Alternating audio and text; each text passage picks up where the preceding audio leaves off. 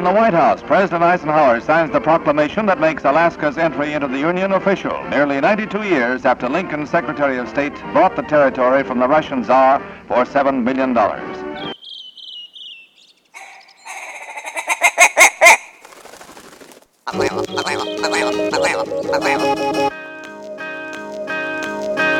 Alaska Wild Project podcast is brought to you by the following sponsors. Tailored Restoration 24-hour emergency home services, helping Alaskans restore their dreams since 1972. Services include fire, water, mold, post-emergency cleaning, repair, and remodeling. Give them a call in Anchorage, Eagle River, Matsu, or Fairbanks. Hit them up at tailoredrestorationalaska.com. Looking to buy or sell a home? Look no further than Alaska's #1 real estate team at alaskashometeam.com. Decades of local experience, knowledge, and expertise in the competitive real estate market. Alaska's Home Team makes buying or selling your home a breeze. Give them a call today at 907-277-3777. Lady with the Plan, your own Alaska event planner. From scouting the perfect location to planning the tiniest details, specializing in event management and production for intimate social gatherings, retreats, birthdays, bridal, and baby showers. Find Lady with the Plan on Instagram. The Bait Shack, located on Ship Creek upstream of the bridge. Can't miss the bright red shack. They are the go-to fishing gear rental and guide service on Ship Creek. Tight lines and fish on. Come hook into the action with them. Hit them up at thebaitshackak.com. Double Shovel Cider Company, located off of Arctic and 58th. Handcrafted Alaskan-made colonial ciders. They also have a tap room downtown on the corner of 5th and E. Stop by today and taste an award-winning cider. AKO Farms, located in Sitka, Alaska. Built from the ground up with concentrates as their single motivation. Find their products, such as their sugar wax, full spectrum diamond sauce carts, and more at the Treehouse AK and other dispensaries around the state. Ask your local bud tender about AKO. TheTreehouseAK.com, located at 341 Boniface Parkway, Alaska's own and grown cannabis and CBD store. Ask the bud tender what the strain of the day is to get your 10% off. The Treehouse, where the culture lives. Marijuana has intoxicating effects and may be habit-forming and addictive. Marijuana impairs concentration, coordination, and judgment. Do not operate a vehicle or machinery under the influence. There are health risks associated with consumption of marijuana. For the use of only by adults 21 and older. Keep out of the reach of children, and marijuana should not be used by women who are pregnant or breastfeeding. Serrano's Mexican Grill, 2 locations, one on Tudor, one on Northern Lights. The Northern Lights location has their new tequila bar. Check it out. Also see their daily specials at serranosmexicangrill.com. Lawn Pro AK, Alaska's year-round professional property maintenance team. Services include snow and ice management, weekly lawn care, and more. Get your free estimate today at lawnproak.com.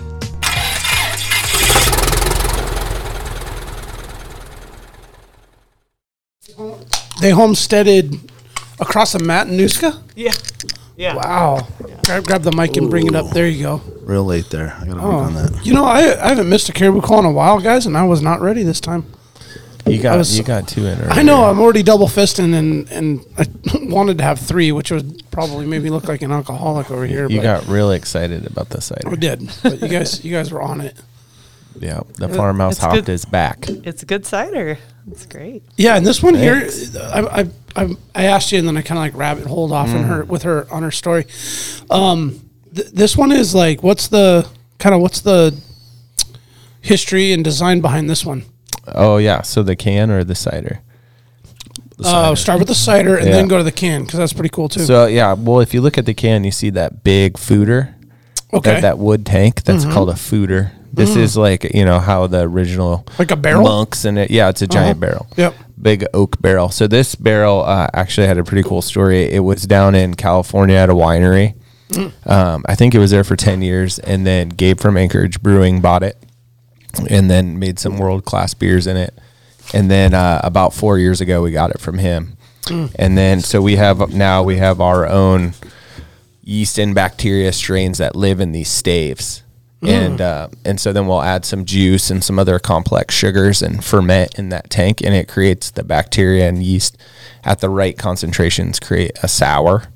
And so that's why we call it farmhouse. It's a farmhouse style cider. And then this one is our version of an IPA. So we isomeritize hops, like boil hops, and then we dry hop it later. And so it's really citrusy. There's some like mango notes in it as well. Yeah, it's which really is, like pretty cool. Yeah, it's got a really refreshing. Like I would love to drink this in a hot summer day. Oh yeah, it's super refreshing. And then what did you say, Brooke? I pay when you drink. So far, I haven't paid. That comes tomorrow, I guess. Yeah, I pay after drinking IPAs too. Actually, yeah. That's can be a bit painful the next day. I think this would go perfect for an extreme picnic, I think. Oh, nice. Kind of up on a mountaintop somewhere. Oh, yeah. or- I mean, in my mind, anything that doesn't have a picnic table is an extreme picnic. It's my goal in life to be a sponsored extreme picnicker. Nice. That would be my goal. That's a good. You know, you got to have life goals, right? Yeah. That's right. And this is going to be my drink of choice. There you go. There you go. Some sliced apples, some brie. It's perfect. Oh Okay. yeah, I like that. Oh, that sounds really good. I don't know farmhouse? when you're thinking about that. I'm thinking about like on my mountain bike on a ridge. Yeah, Like exactly. the Anywhere in bridge. Alaska, you have food. Just gotta attach a little basket on the front. Oh yeah. Yeah, yeah. And the bell. Yeah. Ding ding ding ding. Oh, I have a unicorn bell on my mountain Oh bike. yeah. Yeah, when when Brooke sent me her contact information, she had emojis in it, and it was awesome because immediately made me smile and go, "This girl's gonna be awesome." You know, You knew It was right like away. a unicorn, a rainbow, and what'd you say, prosecco? Prosecco bottle. Oh, yeah. He was like, not champagne. I was like, no, clearly Italian. That's funny. This is like the Prosecco of ciders. Yes, it is. Yes, it is. Yes, it is. It's really good. Welcome to Alaska Wild Project, episode 51. We have Brooke Edwards here with us. Instagram is at Brooke Shiny Edwards, one word. I wrote down a couple words here that. Actually, wait, can I time out for a second? Yeah. I just got that hacked. Did you really? Yeah, it's being Oh held my hostage God. by people in Turkey. So you can't. You can go there and look at my pictures, but I can't write you back. Oh man. Yeah. But so now I'm Okay, over what is it now? at Wild World Wanderings. It's a mouthful, but that's my business name. So Wild, World. like Alaska Wild Project. World, like let's go travel the world.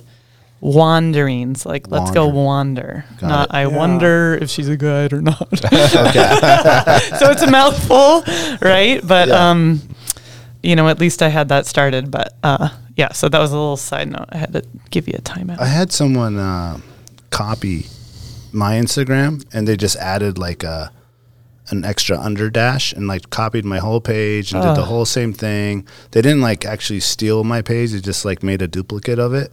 Oh my god. And I was like, I don't know, is this cool? Like, someone wants to do this? Is this weird? I don't What's know. the reasoning? Yeah, but they actually took your whole page. Like, They took your my page. Yeah, they have it. They at least they haven't.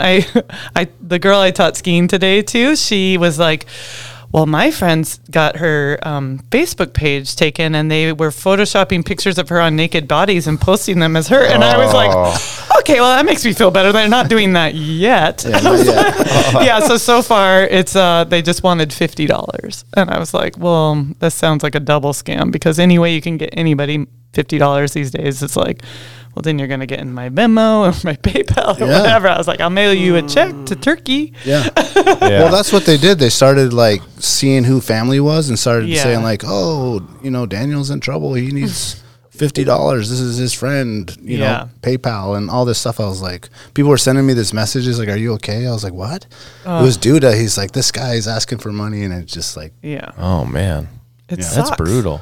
It but sucks. I went through the process of emailing Instagram or whatever. And They got them shut down. I think they did. Mm-hmm. Yeah. I haven't seen it. But I don't know about that. I That's did like, all you might that. have to pay these guys. I did all that, but they were posing as Instagram, so they have all of Instagram's. It was like Instagram contacted me and said like your account qualifies for that little blue check, and I was like, okay, and I like pushed the button, because it looked like it was Yeah. Instagram saying that to me. I feel like an idiot, but Wow, they went that deep, huh? yeah, and Yeah. so then they somehow have intersected. So anytime I go down the little YouTube university videos of like how you get your account back, and you, of course, because at Facebook and Instagram you can't talk to a human anymore, right? No. Like no matter how hard you try, but you follow all the little videos because this has happened to a bunch of people. Yeah. Did that rabbit hole, And any, like, you had to do selfie videos to prove it's you, yada, yada. Send that off. Well, they've intercepted any email from me or to me. So I get these emails back from Instagram that say, like, yep, we got your selfie videos. We're looking into it. And I even got one that said, yep, we have approved it's you. You can reset your password here. But they're in Turkish. I have to translate the emails to English, and I'm like, okay, you guys forgot this one trick. Is like, I'm pretty sure the Instagram offices aren't in Turkey. Yeah. Oh my. Pretty sure. But anyway, that's a long sidebar to say that's like. It's super. I mean, if that's cool. the worst thing that's happened to me this month, then like so be it. Yeah. Take it. That's fine. Yeah, they're not getting any powder days. No, exactly. No, they're on I skied Instagram doing powder shady today. shit. Mic drop. You can keep my account. Have fun looking at those pictures of the king salmon and the face shots. Yeah, I'll be eating it. Yeah, exactly. What a pain in the ass, though. Oh man, Yeah, it's not fun. I think that happened to Erica too. Erica Smith. I remember hers. Like earlier hers- this summer. Oh, that's right. And then they started actually putting her face on naked ladies too. Yeah, there's like a ass I was shot. like, I'm whoa, Erica, this you isn't went her. from nice girl to what's going on here? Yeah, she's like, that's not me. I hope they're not listening now and we're giving them ideas. They're like, I know how we're going to get her. Yes. I'll let you know. Or I hope they just make me look cute. Do you right? I got 20,000 followers. I was like, now. hey, I got a boob job. That's Yeah. nice. Hey, I'm looking good. I am looking Make it your real profile. Exactly. I was going to be 50 this year. I'm looking like 22 there. That's pretty good. Thanks, Turkey. Exactly. Thank you, hackers. Brooke Edwards is a backcountry skier, a biker, a rafter, a fisherwoman, an avalanche educator, an adventure concierge, and a bar top dancer. Did I nail it? Yeah. Anything else? What did I miss? Oh, God. Costume aficionado. Yeah. How many- Glitter specialist. Glitter specialist. Never Likes litter the bling. unless it's glitter. Never- Although now people would say like, oh, that's microplastics. You can't do it. But they are making glitter that is not microplastics. Oh, it dissolves? Yeah. Oh. Yeah. Well, that's good. Yeah. Does it shine as much? Shimmer and shine, baby. I'll meet you guys next week. We'll have a glitter testing. Okay. Oh, Sparkle nice. you up. Do some Okay. Do some runs. Bedazzle? Get bedazzled? We can do some Yeah. bedazzling. Get the eyelids dazzled. What kind of costume are you wearing at Slush Cup? Oh, everyone thinks that I would do Slush Cup. It's so funny. No? It's like the one costume event that I don't do because the idea of dressing in costume and then hyperventilating after you like blow out your knee because you face planted into a icy cold water in front of millions of people. Just I don't know. It's just I don't. Gonna pass on that one? Call me scared. I was like, I have been a judge and dressed really fun for that. Yeah. Even got my my hairs all did like funny bouffant style. and Yeah. Dressed in like a full like retro hot pink onesie, and Yes. I got to judge the big airs, and that was like the highlight of my Slush Cup career. Can't go wrong with the ski Sometimes you got to buddy. be on the judgy side, the not the judgy side? performy side. Yeah. It seems Yeah. like it'd be fun up there. Oh yeah, definitely. And I can, then I also got instigated. One year I got 20 girls in Girdwood to form 3 different extra tough. What do you call this? How you say in your language? Tug-of-war teams. Tug-of-wars. Oh, yeah. Right, so extra tough always the day after Slush Cup. They used the pond that everybody had to skim across to do a tug-of-war. And Extra Tough sponsors it. And just spontaneously that day, I think everybody's like roaming around hungover, from the night before. And I'm running into, I think I dressed in Extra Toughs, and it was one of those hot, sunny spring days. So I had glitter mini skirt on, of course, and a sequin bikini top. And I run into it, and I brought a bag of like 8 more bikinis. So they had As no you do. excuses. I don't know. So then I just started in finding, case. and then like as word was spreading, we were getting more girls. They were like running home, getting bathing suit tops, and everyone had their extra tufts, of course, because it's Alaska girls, right? And it was definitely a sunny, hot day. And so we rallied 3 different teams of Girls Gone Girdwood, pretty much. And of the 3 teams, only one of our teams got third. Everyone else ended up we all ended up in the drink, but they presented us this check for $250. You know, it was one of those gigantic checks. Yeah. And we walked in with Sitzmark, like all of us, like 18 of us, with this check. And we were like, laid it on the bar. And we were like, shots. And they're like, you can't cash that here. And I was like, yes, we can. And got us all up on the bar dancing. You know, it was just like, you just watch. We will use this money here at your bar. Yeah. I've never heard of that. The slush cup or the tug of No, war? after the slush cup. The You were tug of probably war. too hungover. You never made it. You got to get out of mean, bed the next day. Yeah, you went home and it was it. You just like that. I'll go back there in a few, next winter. You don't go up and watch the remnants. People just crawl home. We No, might have I been the haven't. only year that chicks in bikini went in the drinks, but The aftermath? No, I've never actually checked that out. you got to check out the aftermath. Yeah, I haven't been to the cup in a minute though. Probably 8, 9 years, something like that. Well, when COVID happened, like that 2020, and it's all a blur now, like when did it all begin? I don't know. The I know. vortex, right? So long ago. Yeah. I know. So when Technically that 19, spring, right? like they didn't have it, and they kind of were shaming everybody to like not go backcountry skiing because they're like people in Colorado went backcountry skiing and caused an avalanche, and then 911 was called, and they're like, you're taking up room in the hospital because of your selfish needs to go backcountry skiing. So there was like this public shaming that happened in the backcountry ski community, and it was like, I mean, I just felt like everyone was trying to be like, don't go out there, and don't. I was like, I try not to create an accident anytime I go. That's my MO. But Yeah, you you felt don't like get hurt. you were like, okay, you can't go out, So then I started taking all my ski toys up to the, I called my ski patroller friends and I was like, can we skin up chair 3? And so we would bring beach chairs every day to just like the base of chair 3. And I'd bring my snowboard, my tele skis and my alpine skis. And we'd do like our own we'd like boot up to the top of chair 3 or skin up. And I was like, I'm going to do the Triple Crown today, and you'd snowboard down and then have a beer in the little chair. And we'd have our own little slush cup. Yeah. And then we'd go up, I'm going to be a tele skier now. And we made it really fun. I was like, this is great. People were like, you can't ski Alyeska right now. I was like, yes, you can. I was like, I live here. This is my living. You think I'm going to like illegally skin up Alyeska if I didn't get permission? Yeah. Like, of course you can go up the baby chairs. It's not avalanche trained, And you'll be damned. You're gonna sit at home and just look at it, right? Yeah, so then Like, we had a cleaning it crew up. of Torture. people that were like Yeah. extreme picnicking at the bottom every day. Like, oh, well, we'll just have Oh, slush that cup must have every been day. great. It was Yeah. awesome. It was good COVID. Had it to yourself. Yeah. Yeah. Is Slush Cup back? Like Yeah. back. Yeah, I think it is back. Okay. Okay, Yeah, it is. they're holding Back, it this year. Yeah, I think That's good. What is it, like the 21st or something? Actually, it was pretty good Of turnout. April? 21st or last year 22nd. though.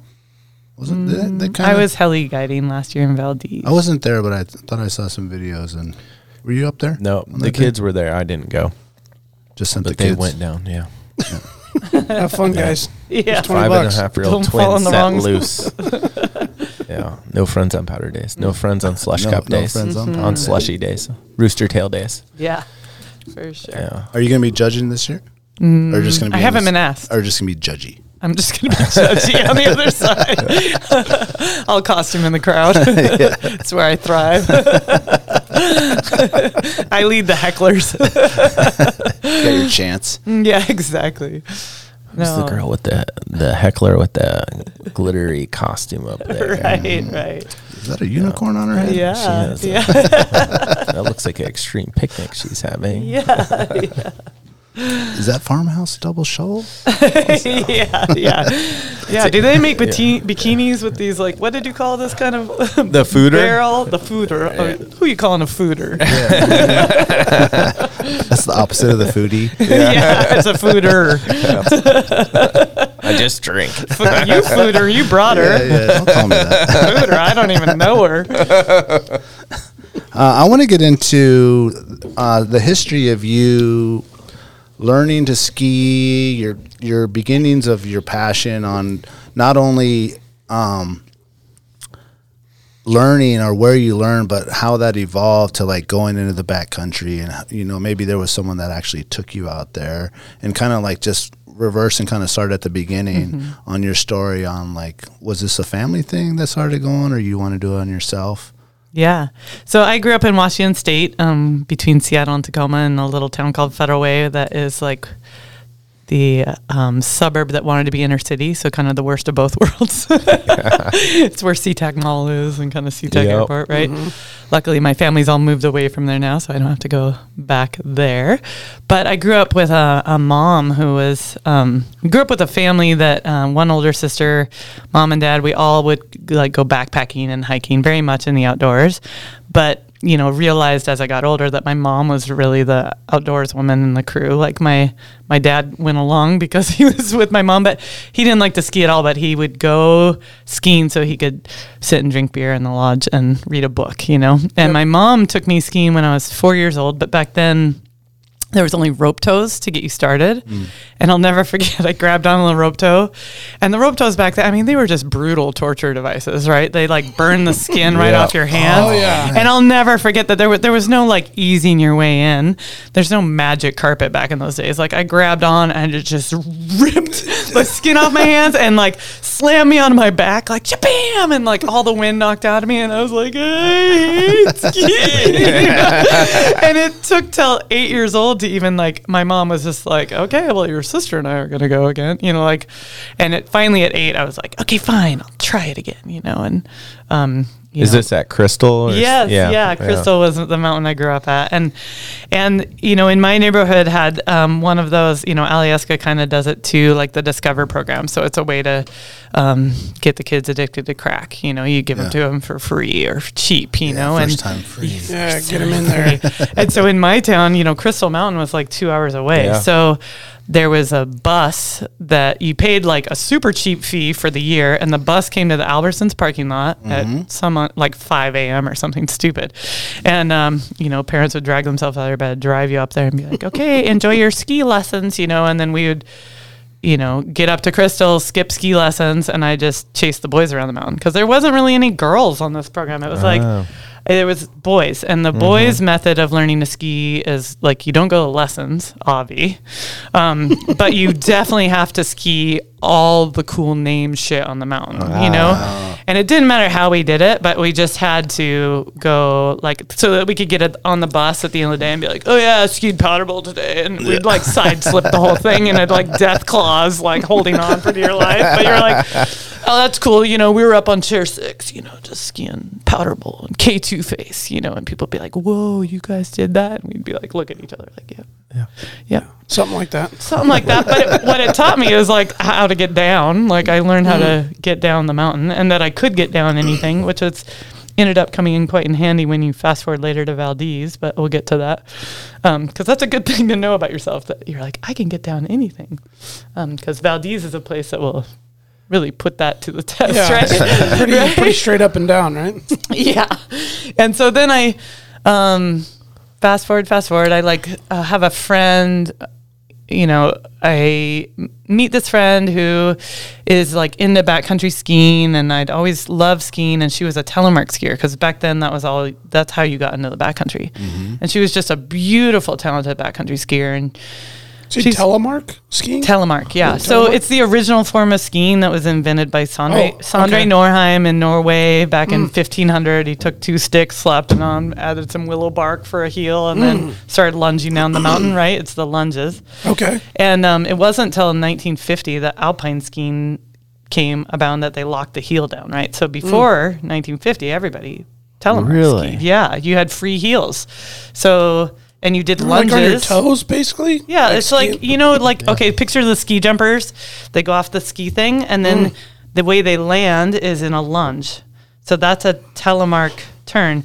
Okay. Because the reason why they do that is because telemark skiing, it's like our bodies, the way our body structure is that we can, our muscles are our shock absorbers, right? Not our bones. So the ski jumpers, they jump however many feet in the air like crazy people. Yeah, hundreds. And so then they have to, if they just landed in alpine bindings, their femurs would break. They'd get tib fib fractures, you know, because in alpine binding, you just absorb with your, through your bone structure.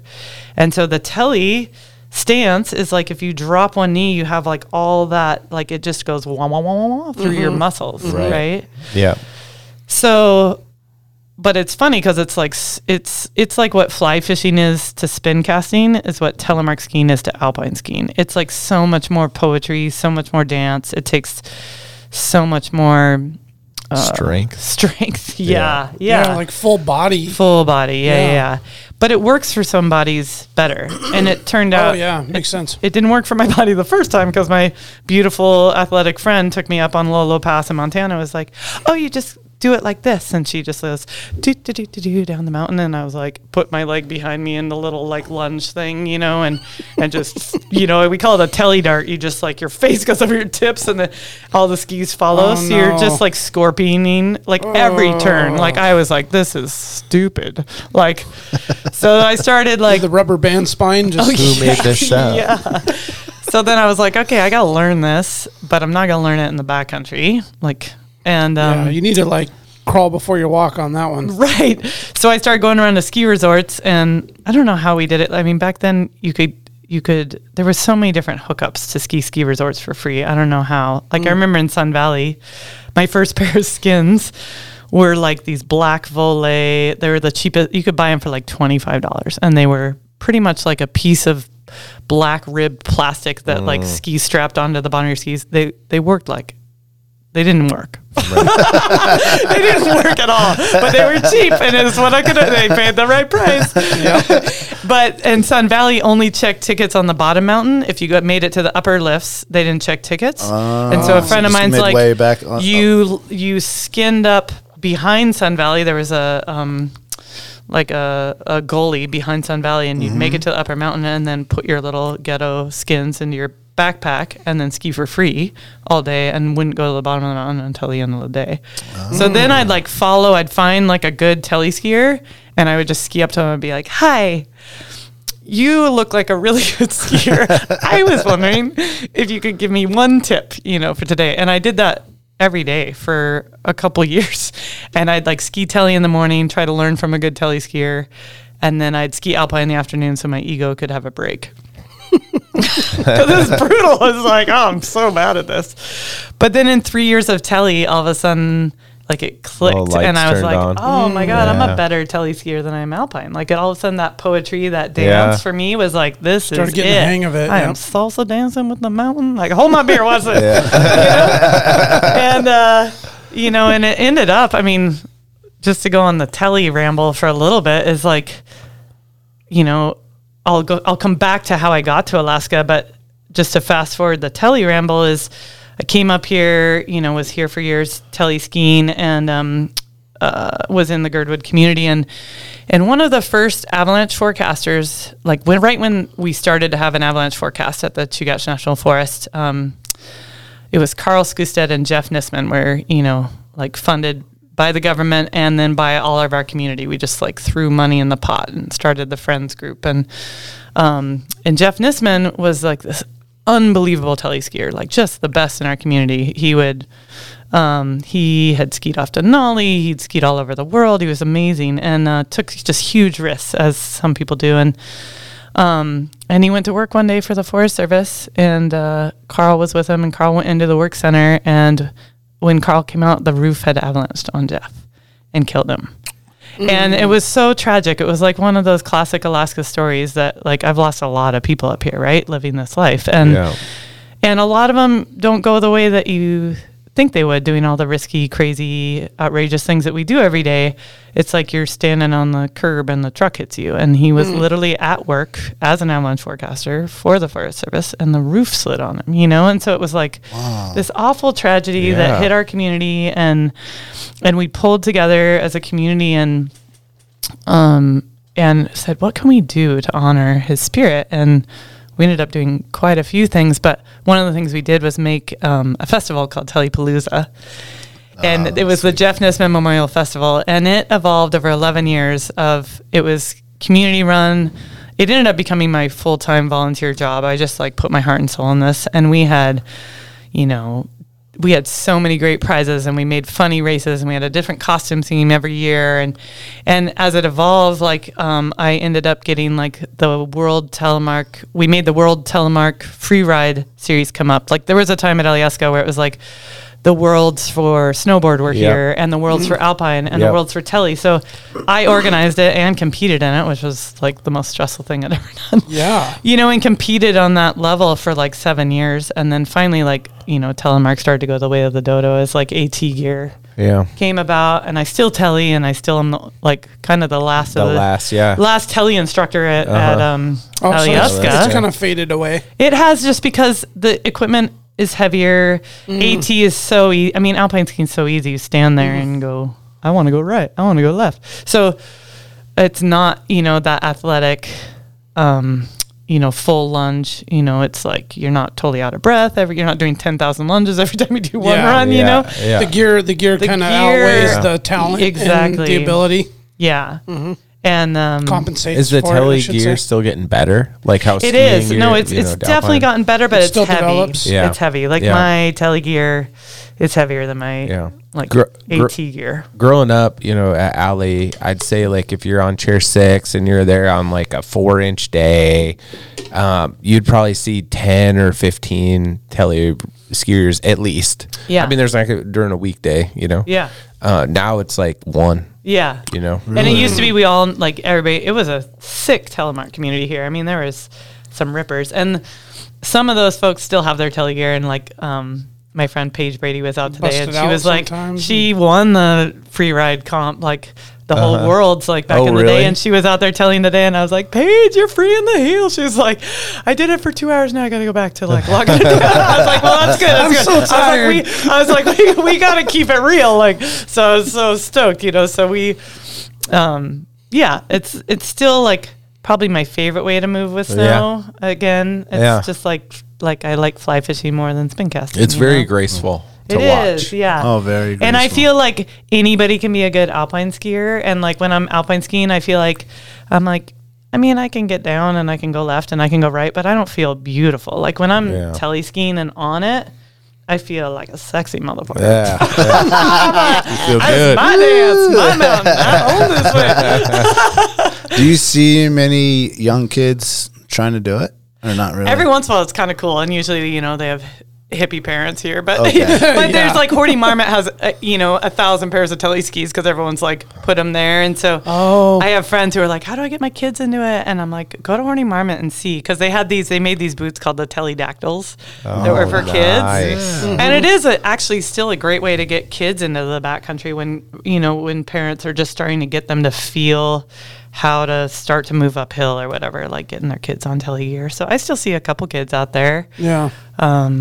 There's a family, the Wedekings. Matt Wedeking he's a state park ranger, and he's always been one of the ripping telegears at Alyeska, and he brought up his kids with telegear, and they still do it, and they're good, you know. So it's fun to see these families that I like knew and met through Telepalooza, just like watch the kids evolve too. It just seems like it's a slower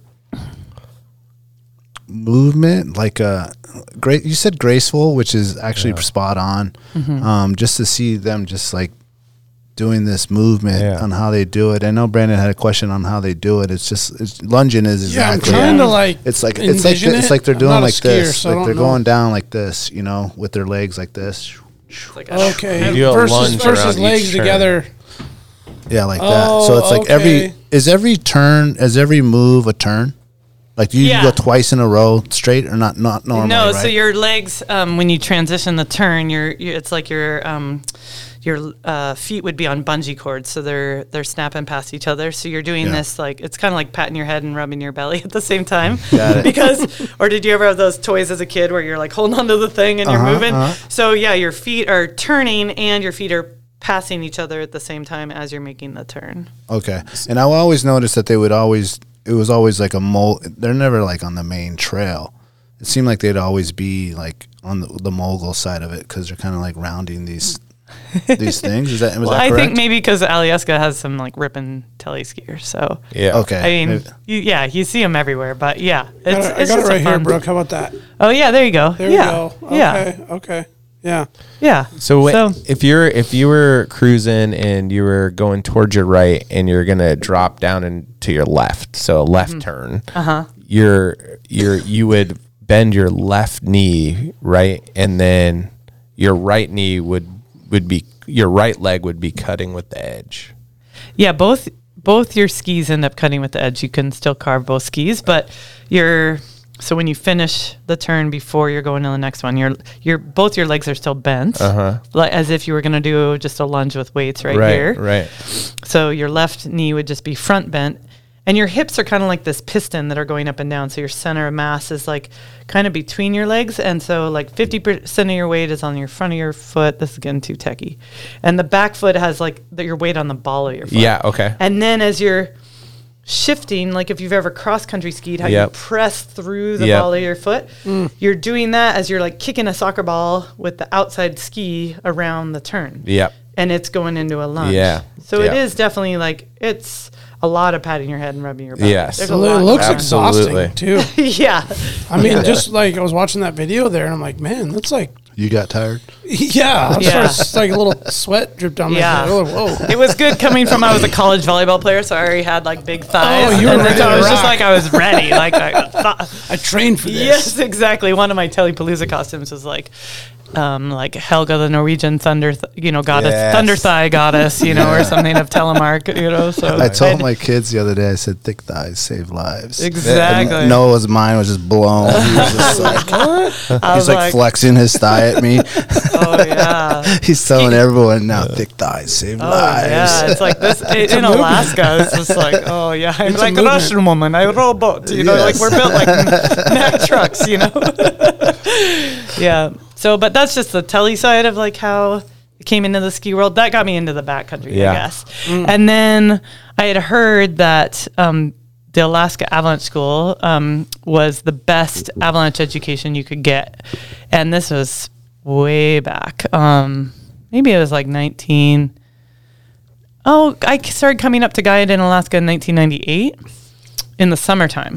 And I had been up here for a couple summers guiding for Alaska Wildland Adventures on the Kenai and up in Denali and all around the state, kind of doing natural history guiding, adventure with a shower, like hikes and rafting and sea kayaking, but then they got back their to the little cabin. gourmet meal. Yeah. And that was like how I fell in love with Alaska, like in 1998, was in grad school to getting a master's in environmental ed with a focus on ecotourism. And I'd been told my whole life that I belonged in Alaska. I don't know if that's because I'm a weirdo or because I love wilderness, because it's like, there's definitely a lot of weirdos up here, but there's also definitely a lot of people who love wilderness. So it's probably both. A lot of both of those. But I didn't want to come up in commercial fish, and that's all I had heard of people ever doing. That was like what the summer job was that you did.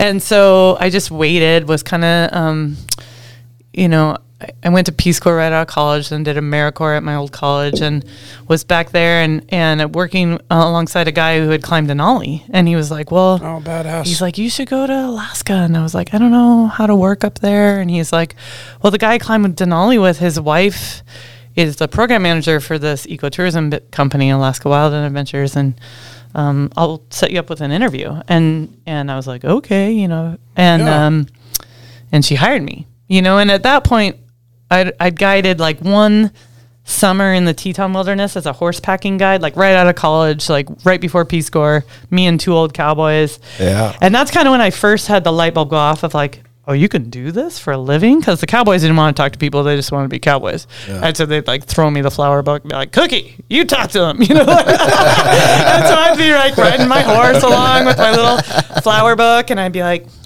this is the winter ground for the elk. And that flower is this, And Was that your nickname, Cookie? yeah, because I was the cook. But then Brookie Cookie stuck. It followed me all the way to Alaska for a while. All right. Yeah. Like people only knew me as Cookie for a little bit. Now it's transitioned to Shiny, so you have to go through nickname changes. All right. Must have been the glitter? Or? Yeah. I like to think of it as my personality. Yes.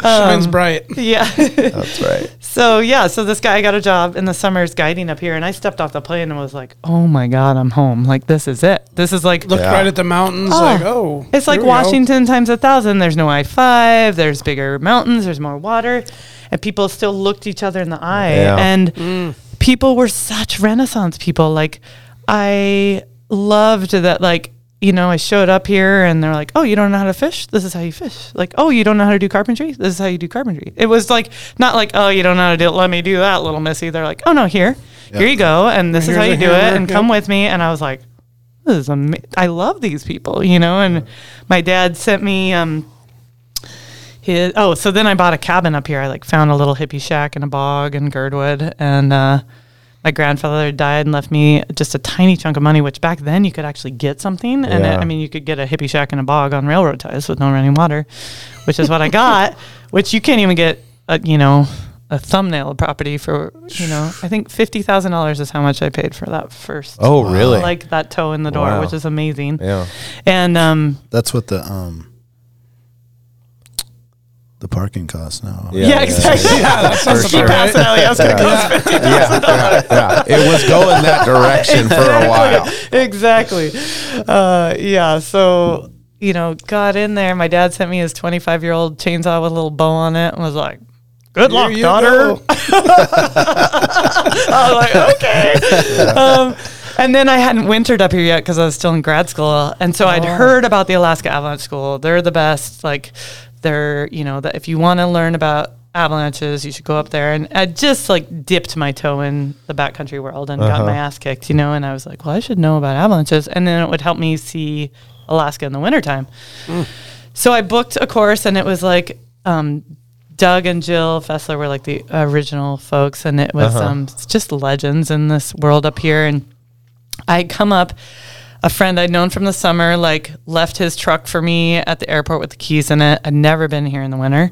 I like show up, and that was before Google Maps or whatever. Like somebody had told me how to get to Hatcher Pass. I drove there at night in the middle of winter, parked the car at Independence Mine, and like skinned up by starlight to the Independence Mine building. Just like mind blown, right? Just like mountain silhouettes everywhere. Never been to Alaska in the winter, and my mind was just like short circuiting. Like I'd always been a wilderness girl, but I was like, this. That's is pretty. insane. That's pretty intense for your first time. Yeah, right. I was like, and then lay a sleeping bag down in this like old historical building next to 20 Yeah, other little students. creepy.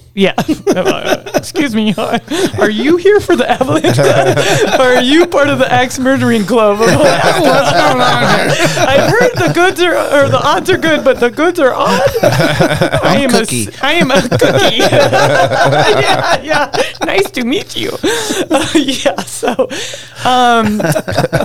wake up there in the midst of just the most beauty I'd ever seen in the world, and started to learn from these legends. And one of the instructors was Scott Rayner, and he had just bought Valdez Heli Ski Guides from Doug Coombs. So Doug Coombs, for those of you who aren't familiar with skiing, is like a legend in the ski industry. He started steep skiing. He came up from Jackson Hole.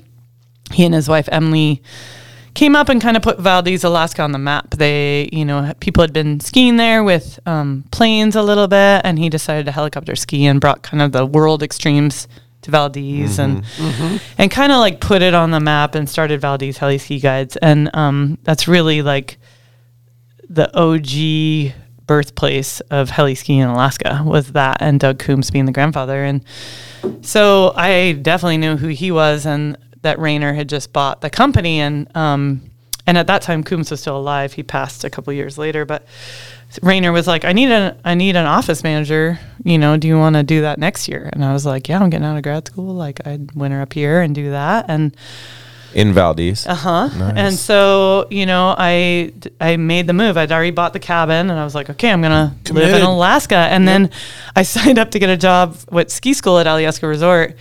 And, they're like, sure. And I did a little tryouts, and they're like, oh, okay, you're going to need a little bit of work.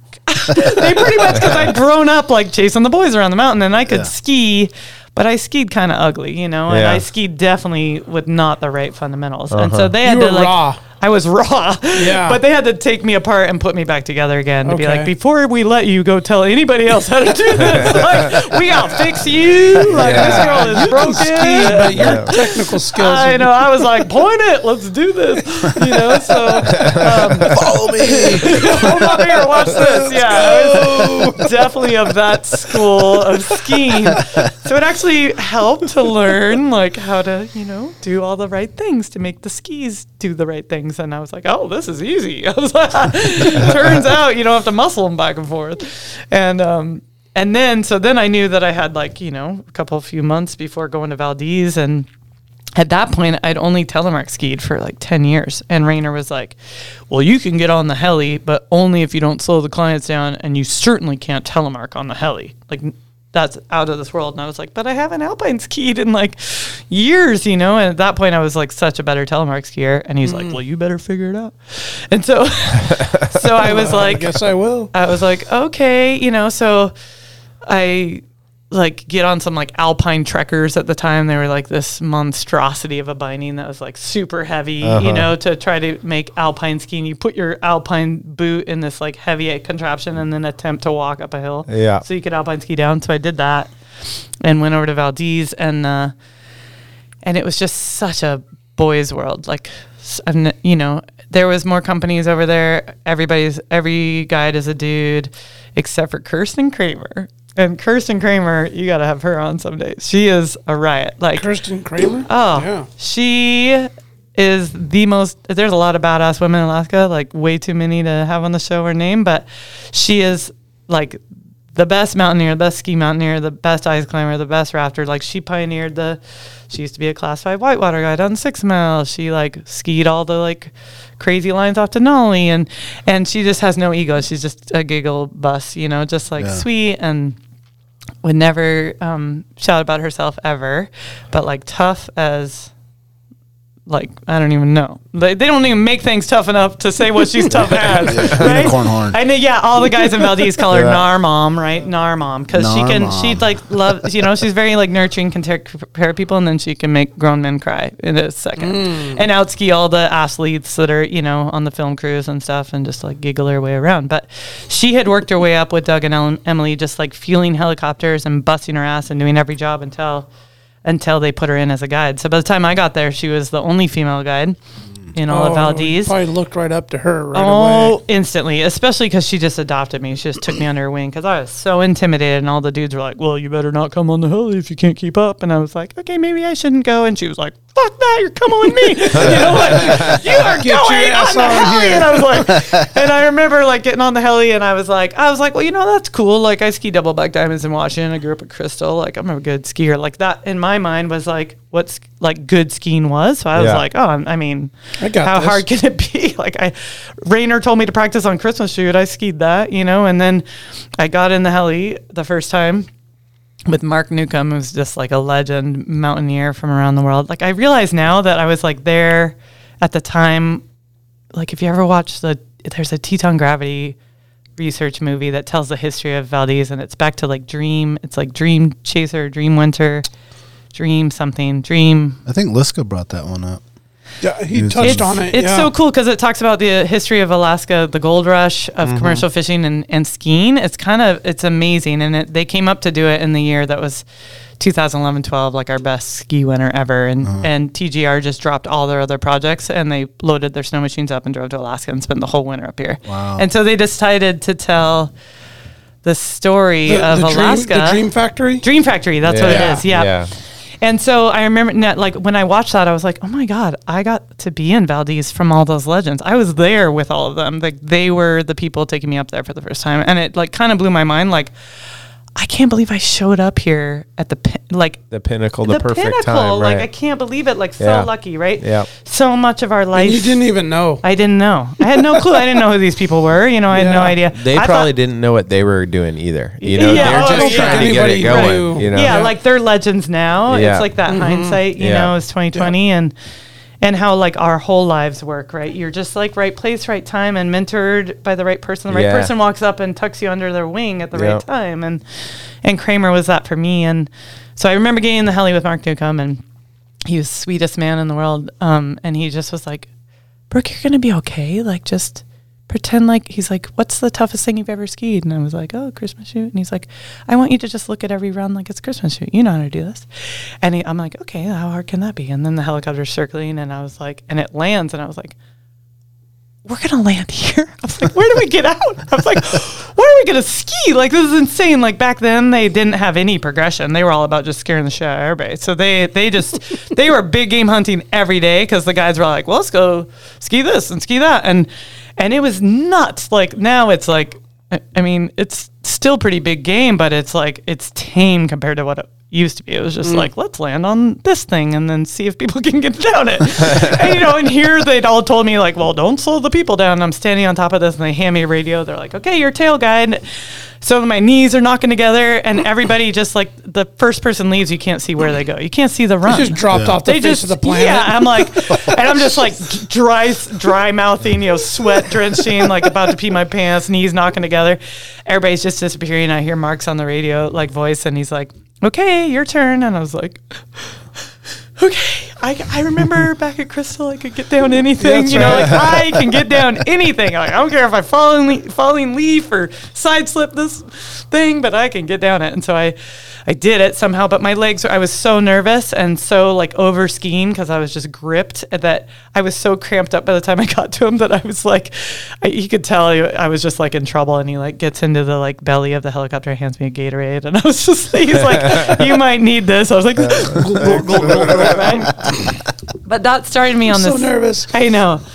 And that was 2001, and that started me on this like long journey. It like planted the seed of like, I want to, like, well, first seed got planted was like, I'm going to prove to Scott Raynor that I can telly on the heli. So I did. I came back years later and tellied on the heli, but it planted the seed of like, I want to be, when I grow up, I want to be a heli guide, And then I was like, well, what do you got to do that? And it was like this, well, you got to, go down the avalanche education path, and you got to learn to guide, and you got to, just become a better skier, obviously.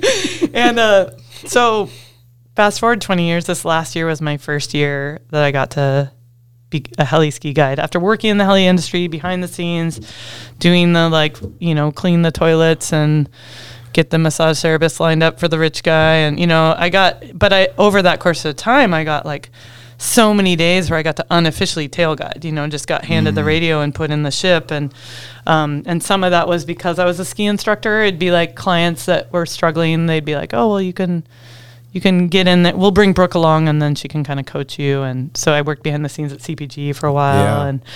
And so got a lot of heli time for free somehow, just again being like luckiest girl in the room. Totally. Somehow.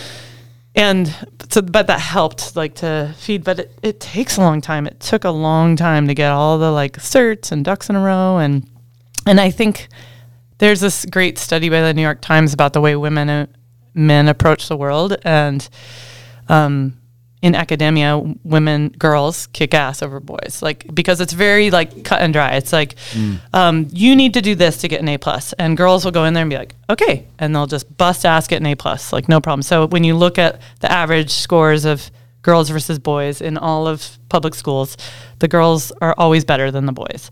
The boys are like, well, I'll get by. But then you get out in the real world, and the guys are like, well, I'm just going to fake it till I make it. And they get in there and they do it and they crush. And the girls are like, well, I can't put myself out there until I'm like, I got all the certs and I'm really good at this and I practice. And so they won't even put themselves in the arena. Yeah. And that's why there's not as many women CEOs and there's not as many female guides. And because they're just, they need to qualify themselves before they can feel like they can do the job. Exactly. And there's this like fucked up imposter syndrome that goes on. And particularly when I was coming in the guide world, like Kramer was my only mentor. You didn't see any other women doing it. So you're like, anomaly. And she was an anomaly. So you're like, well, I better be twice as good before I even throw my hat in that ring, Oh. So I like held myself back for years and years doing all the jobs behind the scenes instead of just like marching my way in the door and being like, I can do this, like give me a chance. I never did that. I never showed up that way. So unfortunately, I was really old then when I came around to heli guiding. Experience. The years have caught up to yeah. I was a really, really good guide. Like I have 25 years now of guiding under my belt. So like all the summer guiding, like I've guided all over Alaska in the wilderness, backpack guiding, it's kind of my way of guiding such a great profession. It's my way of like seeing Alaska, right? Yeah. Well, maturity, there's a lot to say for the maturity that you gain over that time before you hit the pinnacle of your profession versus when you kind of start when you're young. You have your opportunities for making more mistakes and maybe having setbacks versus learning over time and having that experience. Right. I imagine probably benefited. Yeah, definitely. In how you handled situations, how you interacted with other people, being a grown, mature adult versus like a 20-something that's like trying to act it. Yeah. I mean, I'm just thinking that must have helped. Definitely. You know. And I think that there comes I don't know, we lose our attachment to ego a lot and other people's idea of us. Like I got away from, being worried about how people saw me ski. Like my dad told me a great thing once when I was like scared that I'd had a client that was like a better skier than me, teaching skiing at the resort. And I remember calling my dad and he's like, you know what? The best football coaches in the world are not the best football players. He's like, but they know the sport. And it just helped me so much because it took away that insecurity of like, what do I have to offer this guy? And he's like, I bet you have something to offer this guy. And it's helped me with guiding too, because, you know, I'll get somebody who shows up from Chamonix and they're way more in shape and they're way better skier. But it's like, but I still have something to offer them. And I feel like that is wisdom and age and maturity. It takes you a long time to that's what I mean, to be able to show up in the room and be like, no, I have something of worth to offer you. Like, and that's important. And it's worth, you know, and that was the hardest part for me. It's like, it's actually worth money to be like, to have the skill, you know, and that was like the hardest thing in the world for me to like step up to the plate and own. Yeah. It sounds so crazy. Yeah. To have the confidence to exude that. And so I think I'm at this, like, speaking of age and wisdom, I'm at that, like, super cool turning point in my career where I'm like, oh, my God, I get to be a mentor now. Yeah. Like, I'm seeing all these young women, like, come into the scene, and they're kicking ass, and they have no fear, and they're just so confident, and these 20-year-olds are just charging, and I'm just like, wow, you're just going for it.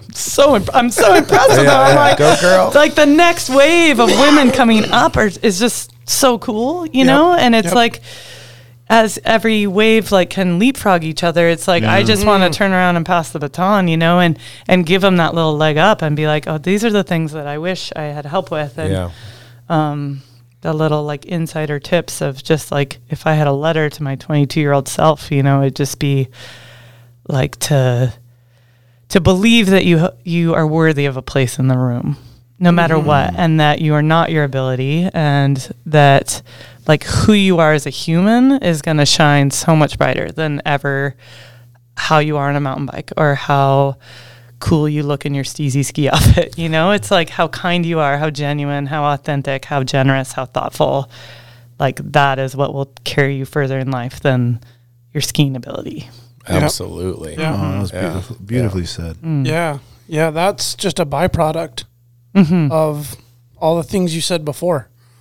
Right? The skiing and all that is just a byproduct of the person you are and what you do for other people, the guiding. The skiing's just like the part. Yeah. I feel like I do life coaching through movement. You know, and it's the same with wilderness guiding. Like wilderness guiding to me is like this honor of like taking people into the Alaska wilderness, and you guys all know that's your jam, you know, and we love it. And then like you're just midwifing the experience for someone else. You're just like holding space, keeping them a little bit safer, teaching them the skills to keep them a little bit more comfortable, and then you kind of get to sit back and like watch them have those moments of awe and be like the light bulbs go off, and they're like new memories are forming for them. Mic drop. I was like, are you trying to cut me off?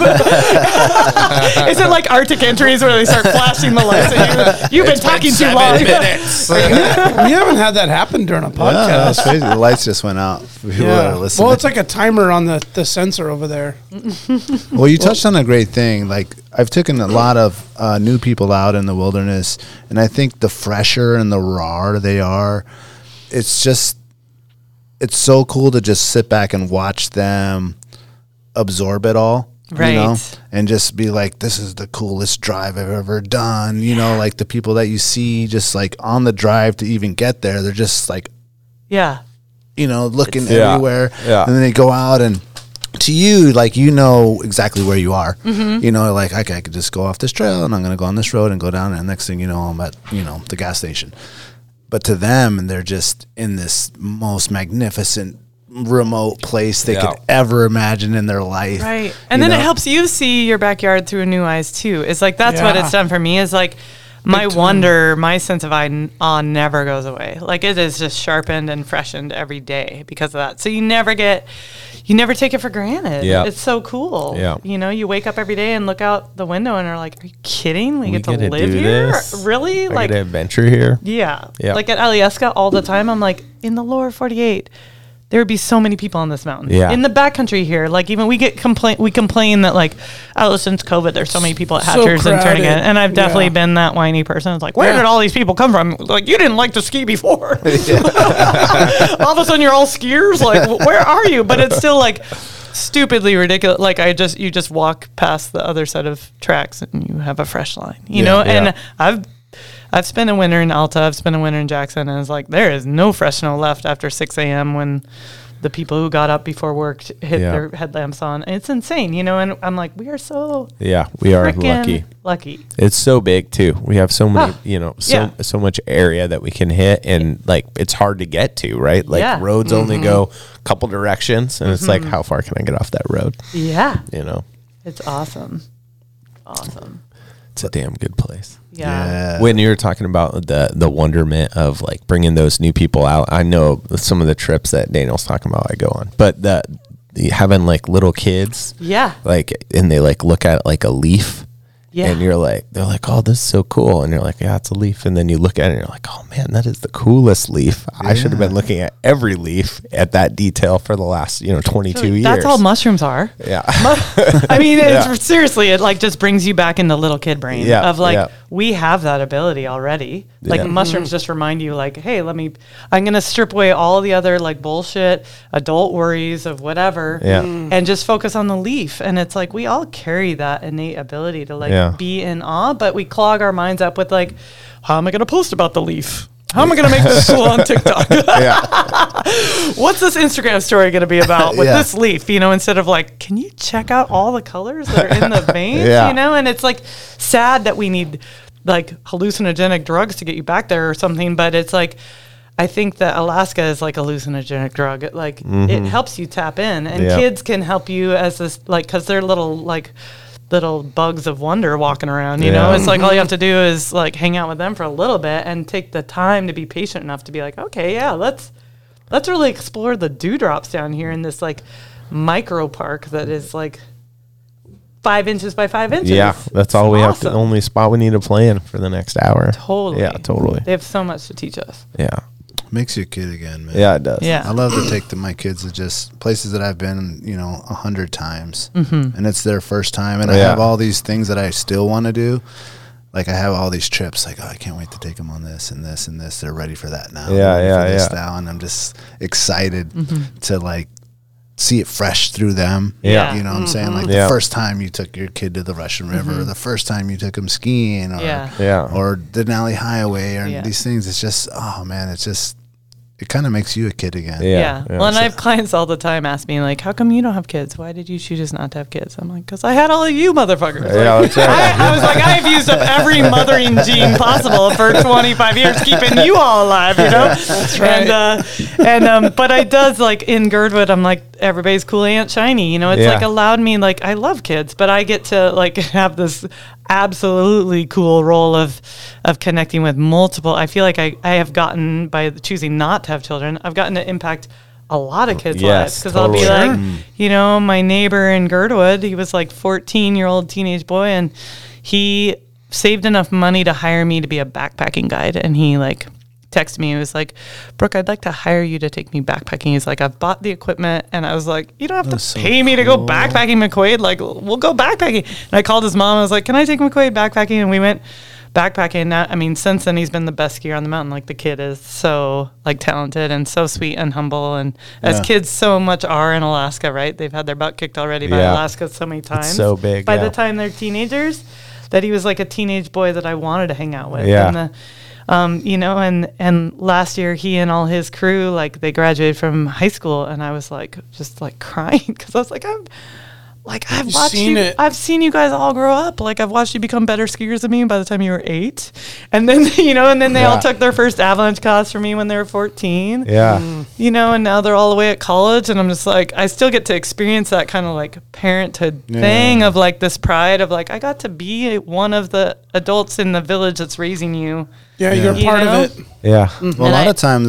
those people have as much influence as the parent does, right? Because the child or the kid will attach themselves or look at you as more like a role model than you will your actual parents. Yeah, You know, so that cool uncle, that cool aunt, or whatever. Right. Yeah. You know, and if they're into anything close to that, what though they're into, like they can really, you know, approach it from a different angle other than a parent. Yeah. can. And of course, you guys as parents, I'm sure you know this, but nothing made me want to be a better person than like knowing that these like teeny boppers are looking up to me in Girdwood. Like they were all my little helpers at all. Like I emceed every like event for charity and Telepalooza, like to give away, they'd all come up and give away all the prizes for the raffle. And, you know, I remember when they were all like 8 or 10 or something, I like had one too many ciders before, you know, trying to work up my MC nerves and drop the F-bomb on the mic and realize like all the kids in the audience are like 10. They're like, I was like, never mind, sorry. So next year, one less beer before emceeing, you know, right? Now I have the like 2 beer limit before you pick up the microphone, right?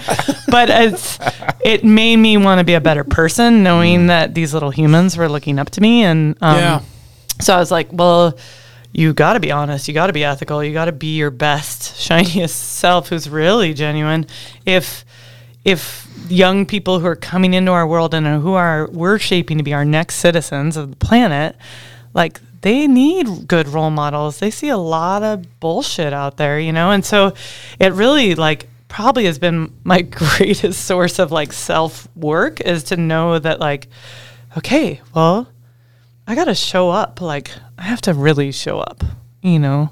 Yeah, impact those kids on a positive way. Totally. And today they need it more than anything. So much, right? When you look at like, you look at the numbers and you look at what, you know, I almost think that we need like an ethics class for social media in 5th grade, you know, to say like, okay, you have this tool at your fingertips, but let's give you the ethics to go along with it. Like my sister was a professor of medical ethics for 25 years. And the same thing happened in medicine. Like technology happened before there was ethics associated with it. So we had the technology in medicine all of a sudden to extend life for as long as we wanted life as a part, like a heartbeat. But it wasn't, the quality of life had gone away. So then they frantically caught up of like, we need ethics to go with this because it's not just good to have somebody plugged in who is a vegetable or whatever, you know, somebody, you know, that's where euthanasia, all that stuff came from. But I feel like social media happened the same way. It's like, boom, boom, boom, we got all this stuff. And then like all of a sudden around us, like there's high suicide rates and everyone's playing the comparison game and imposter syndrome's gotten even worse. And,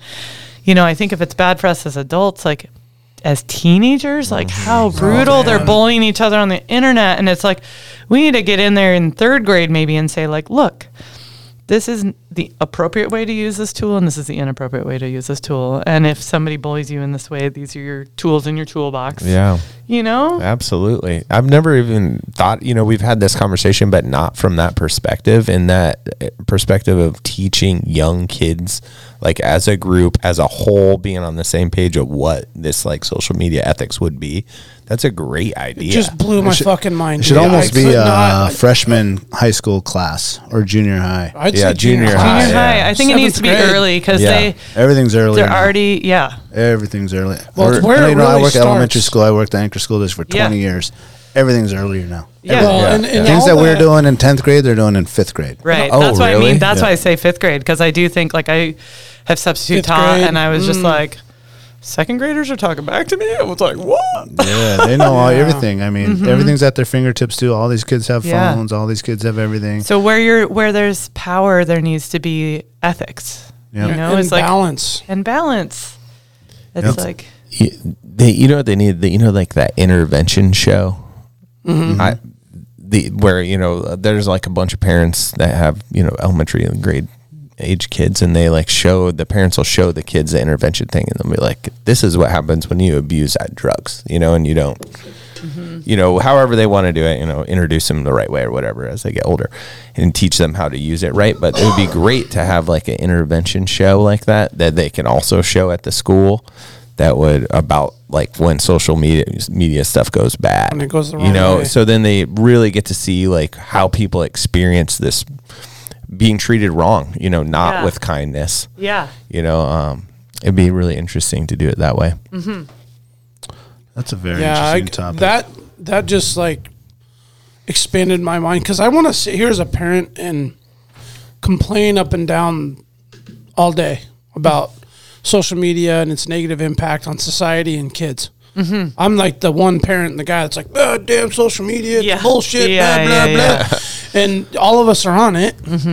And I have a teenage daughter and, you know, she's getting involved in it. And we have these conversations all the time. We just had a conversation after a hockey game this weekend. It just kind of, so she knows mom and dad are always in the know. And we always want to have a conversation. We want to keep this open platform of dialogue and conversation and communication about it all the time. Yeah. Because I feel like that's the least you can do as a parent if you're allowing your kids the access to this. And I'm always bitching about it and complaining about it and bringing up the negatives to it. And that ethics tool with social media, I made a note.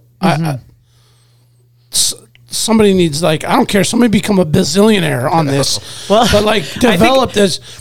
Cookie, I think you need to do it. Well, it's good because I was like, I am turning 50 this year and my body can't carry a backpack forever. So I do need an exit strategy I'm telling from you, Guy. you can travel the So world I and can just be an run this ethics thing. Yeah, we'll get you social hired. media. You start at Wonder Park. Maybe there. I just needed my Instagram hack to set me on this new track. That's it. I mean, You'll be on check it the out. first episode of our intervention, social media We'll call it intervention. carefrontation. Are you guys about ready for another Caribou call? Yeah. Let's take Yeah. a quick pause here and give a shout out to the people that are paying for this. The Treehouse AK, your one-stop dispensary located at 341 Boniface Parkway. Be sure to ask your bud tender about the deal of the day because honestly, there's always something good on deck. And guys and girls, listen, this is where the culture lives. At the Treehouse, their dedication to servicing consumers has been developed through a lifetime of involvement in the cannabis culture. They're committed to providing the highest quality products at whatever value your budget affords while always maintaining the deep-rooted principles that have carried them this far. Their focus is on relationships over transactions, and you can always depend on them to treat you with the respect you deserve. Hit them up at thetreehouseak.com, and remember, you must be 21 years of age to enter their store. And before you go into your read, I kind of want to have you talk about Local Greens. Oh yeah. Local Greens, you guys, we haven't probably talked about them in a little while. That's one of Jack and the homies company. Serving up the greens and the stuff.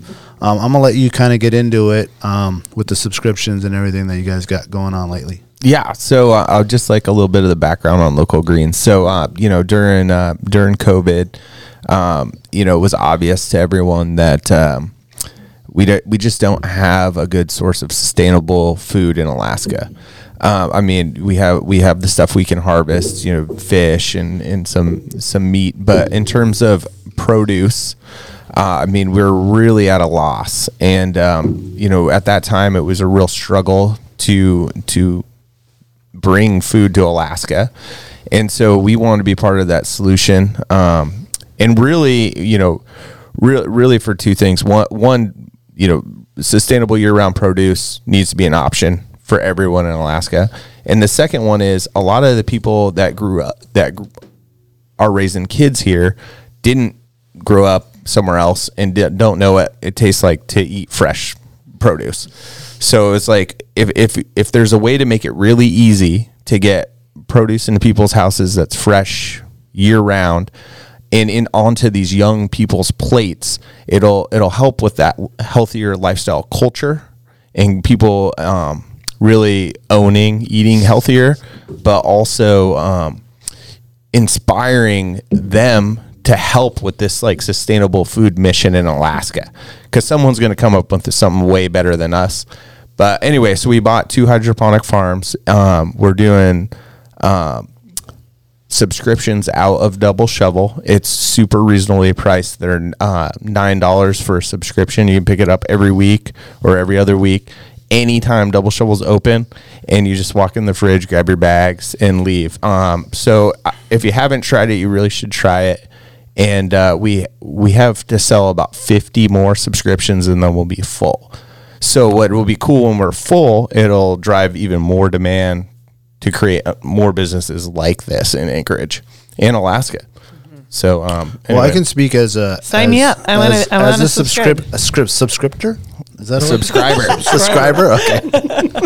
I don't know what number I was. You guys have like the number of subscribers? I could look. I think you're like number 13 or Okay, something. I'm sure You're I'm right, top yeah. 20 subscriber, Yeah. and we eat those greens every day. Like tonight, I'm already planning to go home, and I match them up with like at Costco has those pre-made chickens, and I've talked about that, and just like dump it on there, or salmon in the jar that we got, and just hit the greens up, man, and you guys have been coming with new stuff, and it's always fresh, it's always great. In that bag, like we get two a week in our family because we go through it all the time, and it's just a perfect addition to every little thing. And we add it to all our game meat meals and all these stuffs that we're doing. We're like being creative with it, you know, and even just like I like to eat it just.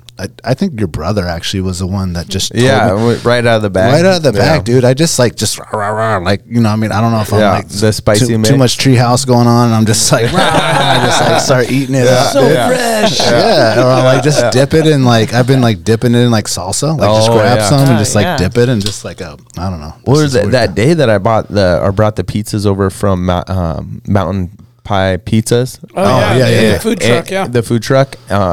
And then we just each of us had like a whole bag of salad or greens on our pizzas. And it was delicious. That is really awesome. Just get whatever pizza you from wherever you love it, and just dump that on top, love and it. just oh man, just It's adds like so a good. crunch to it too. Like, Oh, I it's feel so like good. after like such a long time of like guiding in the wilderness over here and being in the wilderness and eating, you know, all kinds of foods that are, you know, that you're camping foods. It's always, people are always like, what do you crave? What do you crave? I'm like, greens, like greens, fresh greens. And I come home and I still will like put a pile of greens on the plate and then scramble eggs and bacon on top of Yes. that. I'll have like salad breakfast. Oh, You just put the eggs and bacon right on top of the just blew greens. my mind. Yeah. I'm telling you, it's the Just jam. throw the eggs and the thing on top of the salad. Oh, yeah, a little scramblet. Whoa. I think you would love the farm. You should I'm gonna come do it. check I'm it gonna out. do it. No, Come I have check it other out. friends who subscribe, and I had been the excuse of like I don't come to town enough, but that is the reason. Well, Like you I probably just have enough people that are coming out. They'll just, yeah. just No, bring I the for greens. sure that's a Yeah. reason because it's I do feel like, you know, I did 2 weeks this winter in Costa Rica, and your body just feels good eating fresh fruit and like vegetables from the land. Like I love eating off the land, and up here we get to eat from the land with all of our wild game. But like to me, you know, coming up here and getting any kind of produce from a grocery store just feels like Yeah, you're it's cheating a on yourself. crapshoot. I'm like, I'm cheating on myself. It's then when awful. Because like I would eat it from the bag too. It's like when you walk into somebody's garden and you put a carrot that's come right out of the earth into your mouth, it tastes like a real carrot. Yep. 100%. You We know, had or the deal when we had tomato our or carrots from the garden, and the kids were like, my wife had to get some other carrots, and like she mixed them in, and then my youngest son was like, "Oh, this carrot tastes funny. Tastes weird." And me and her look at each other, just like, "Oh, okay, this is the store one." yeah. This tastes like plastic. Yeah. this doesn't Is taste this so a good. Lego toy? Yeah. Oh my We tried god. to subsidize. Yeah. I remember getting mad at she's now 80, my 80-year-old mother, who's still like my best outdoor mentor in the world, right? And she lives down in Winthrop, Washington. It's a great little community down there. And she, her partner's 89. They still chainsaw their own wood. I mean, they're just ridiculous. They're still cross-country skiing and hiking and biking. Oh, getting after it. Amazing, right? I come from good blood. Yeah, you do. Yeah. But she's a big believer in like, you know, she's always had her own garden. I grew up with that. And then, like I'll go down there to visit her and we'll be at the grocery store and she'll like resist buying organic. And she'd be like, it's expensive. And I was like, your crappy vegetables are cheaper than our, you know, I was like, your organic vegetables down here are cheaper than our crappy This vegetables up in avocado, Alaska. I $7. was like, I will buy you organic food down here. I was like, you live in the Metro Valley. You have farmers everywhere that are putting their Yeah. organics in the stores. Yeah, probably as good as it And- gets there. And I was like, I was like, you're the one who taught me to eat local because you grew it yourself. I was like, you need to support these ranchers. She was like, okay, get off my back. I hate raising you. Yeah. They have all those great like food stands down there too. You know, it's just I go to like the peach stand in Washington. And I stand there and I'm like the girl who's got like 5 of them in my face. It's like Yes, peach it's juice running down the. I'm just like, really? This is fruit. This is fruit. You know what they might need? Just came to me is like the garden truck. Oh yeah. Just comes around Yeah. with the truck, and you got all the fresh greens. Like an ice from- cream truck? Just Yeah, ding, ding, but the ding, Yeah, garden we need a truck, new baby. song. What would Yeah, the garden what- truck yeah. song be? I don't know. Oh man, Can't be a creepy ice cream. Ding, ding, ding, ding, ding, ding. Maybe it's like reggae or something. Oh It's like yeah. Oh yeah. Definitely like some sunshine. Some Life You is get Good music. Stick figure playing. There you some- go. And then they just come around, and if you need that basil, you know what I'm saying, they got it. Yeah. You know, I can That's hook a a good brother idea. up and then some Yeah. basil up in here. Where the greens Got at? the greens truck. Where the Dude, greens are. huh? Yeah, yeah. You know, and I then mean, you, there has Can I always come been to a the green secret truck running window? around. then you yeah. expand it to Prince William Sound, and you have like the water taxi boat that has the greens to all the commercial Yeah. fishermen who are Oh, sick yeah. of their like. Just they just have the Costco load of hot dog buns and stuff, and Oh, they're like, yeah. "Oh, it's the green boat. The green Hook a boat. brother up." I think they Yeah. prefer And there's some kale. I think they probably more prefer the beer boat. or the Yeah. cider Oh, boat. you could do that too. Yeah, You could have hot dogs, beer, and greens. And the other Yeah. greens. Kale. Yeah, Take a bag of greens and a 24 the pack. sticky window. You have like set windows. This is So Yeah, probably Prince William Sound commercial fisherman would be different than the Dutch Harbor boat. I would think the so. Dutch Harbor Yeah. boat looks a little yeah, different. the white window. Yeah. yeah. We might need different investors. All right, I'm going to read Tailored. Tailored Restoration 24-hour emergency home services, helping Alaskans restore their dreams since 1972. Services include fire, water, mold, post-emergency cleaning, repair, and remodeling. Tailored has an emergency response number of trained professionals available to help you at any time, day or night. Give them a call in Anchorage, Eagle River, Matsu, or Fairbanks, or hit them up at tailoredrestorationalaska.com. Serrano's Mexico. Oh, No, you got something on that? No, I was just gonna say I need to call them because I've had so many bears in my cabin. They got some. They're damn good. Some restoration projects. Yeah. Do they got a bulldozer? I need a Start do-over. over. I was almost wondering. They might have bear traps. Yeah. Bear traps.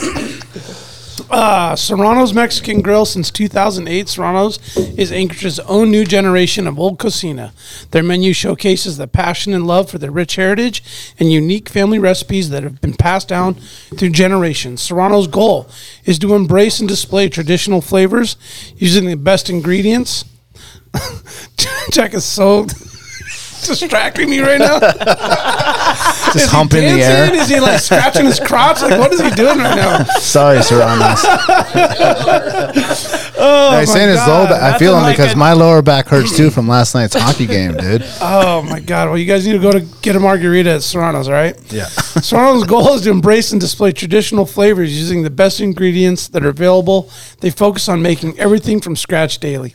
In-house menu include handcrafted corn tortillas, Serrano's salsa, carne asada marinades, and chorizo. But don't take their word for it. Experience the tradition and sabor for yourself. Locations on Tudor and Northern Lights. Check out their daily specials at serranosmexicangrill.com. You know, it's funny. I had some of the hockey boys last night, like El Sabor. They're like, because They even know what that means? we wrote the ad to like say that part in Spanish, and so they're always like making fun of us, like, oh, El Sabor. I even throw a little tongue in there. Like I think Just I know roll what it. I'm saying. Oh, you are the matador of El Sabor. You're gonna go home to your wife like, baby, I am the matador of That's what El I say. Sabor. And I say nailed that ad sabor. read tonight, honey. Sabor.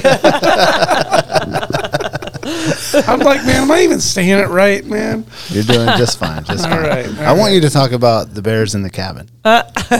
Before we Oh, started, wait, you- and before we go there, does the cabin have a name?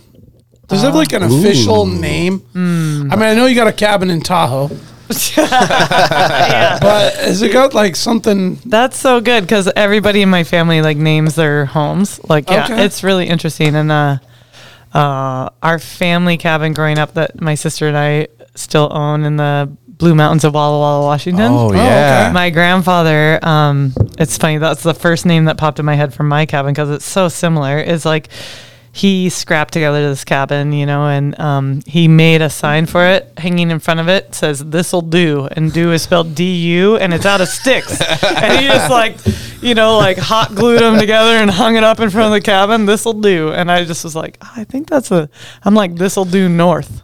Oh, yeah. I'm like Okay. the north extension. Yeah. All right. Yeah. So that's kind of the nickname for the place. I think so. Yeah, for I mean, sure. from what you told us before, I was It thinking should maybe be the something bear like den bear. or something. Yeah. But If Khaleesi is the mother of dragons, like who would be the mother of bears? ooh. I don't know. that's a good I need a Khaleesi, but dating's hard enough here in Alaska anyway. If I have a name like Khaleesi, I'm just screwed. I already intimidated the boys. I was like, I don't think I need any help. Oh, you're dating the mother of all dragons. Oh, that's fabulous. Good Can't luck wait to with meet her. that. I can't wait to The mother of grizzly bears. Does she have a sister? Exactly. That might, I don't know. Yeah, maybe it'll work. Maybe it's a new shtick. I didn't realize that people name their cabins. Oh, yeah. I didn't know that. I know boats. I've heard ATVs, snow machines. Well, you don't have to virgin pee on it. It's different.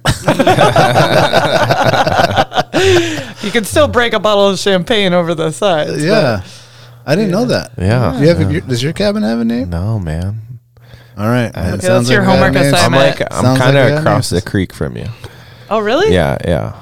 You're who I hear at Slush Cup over there partying. Maybe. And New I have a Year's. hot tub. Yeah, on that's the you. deck. Yeah, because I don't hear anything normally until Just you water come splashing. over. Until you come down. Yeah.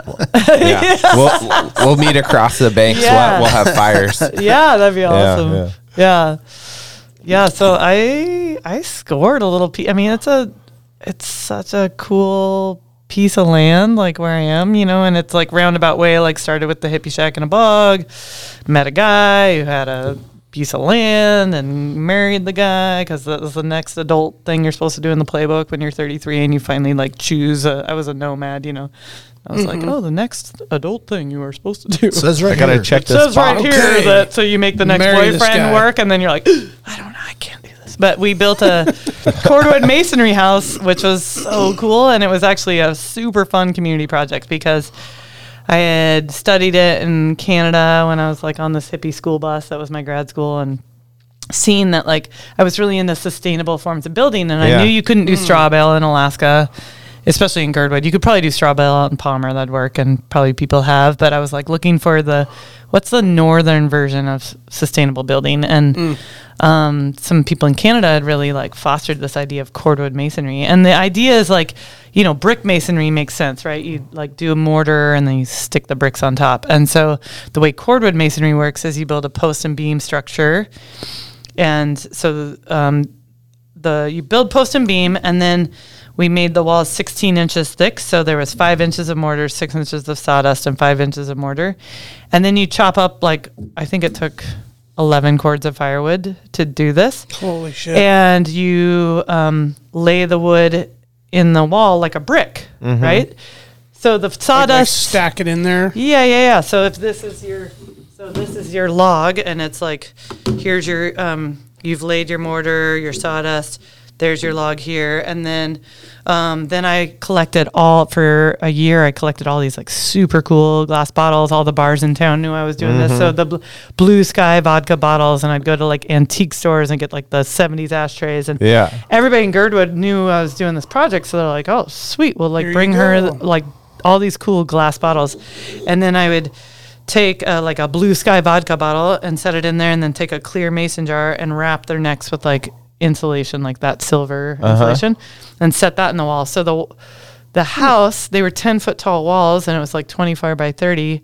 So it ended up being this insane art project, like so cool. Yeah. Just amazing. Is there a picture on How that? long did it take? Yeah, there's a picture On somewhere. the Turkish website? On the Turkish And the on the Turkish Instagram, you can me find, find that it was Turkish pre-Instagram, Instagram pre-Instagram. Yeah, and It was on MySpace. It's something. Yeah, exactly. You still got that one? That guy was smart. Now he is sitting on a beach somewhere, just being like, "You suckers! I just got out while the game was good."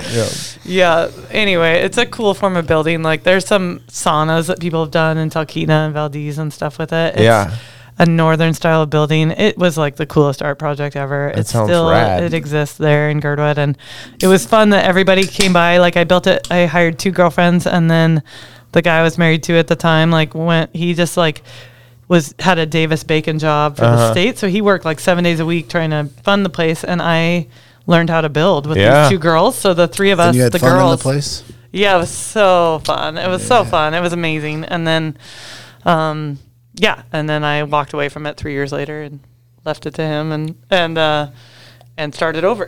I'm out. Yeah, and took my little piece to the other side of Girdwood, and as you do, and got a cabin over there, and then like had it since 2011, and because it was on this dead end cul-de-sac, like now you know where I am, right? Is surrounded by public land, and I was gone all the time. That the bears figured that out. So the bears, there's always, every summer, there's problem bears in Girdwood. There's little black bears, and they come in, and we've never had, I think now we have a curbside garbage program that you can pay for or something, but really Girdwood's never had that. You had to drive your garbage to the dump, and there's so many like second homeowners down there that just be like, they didn't quite realize that we'd have problem bears around. So people just having different ethics around like garbage. And so every summer there's problem bears, and they would get chased away from everybody and come up to my house, and I wouldn't be there. And my cabin doesn't have a foundation, and every earthquake that happens, the windows and doors close a little differently. So it's like, and I shifts a little bit. Yeah. So like, I never had owned a key to it. I didn't lock it ever.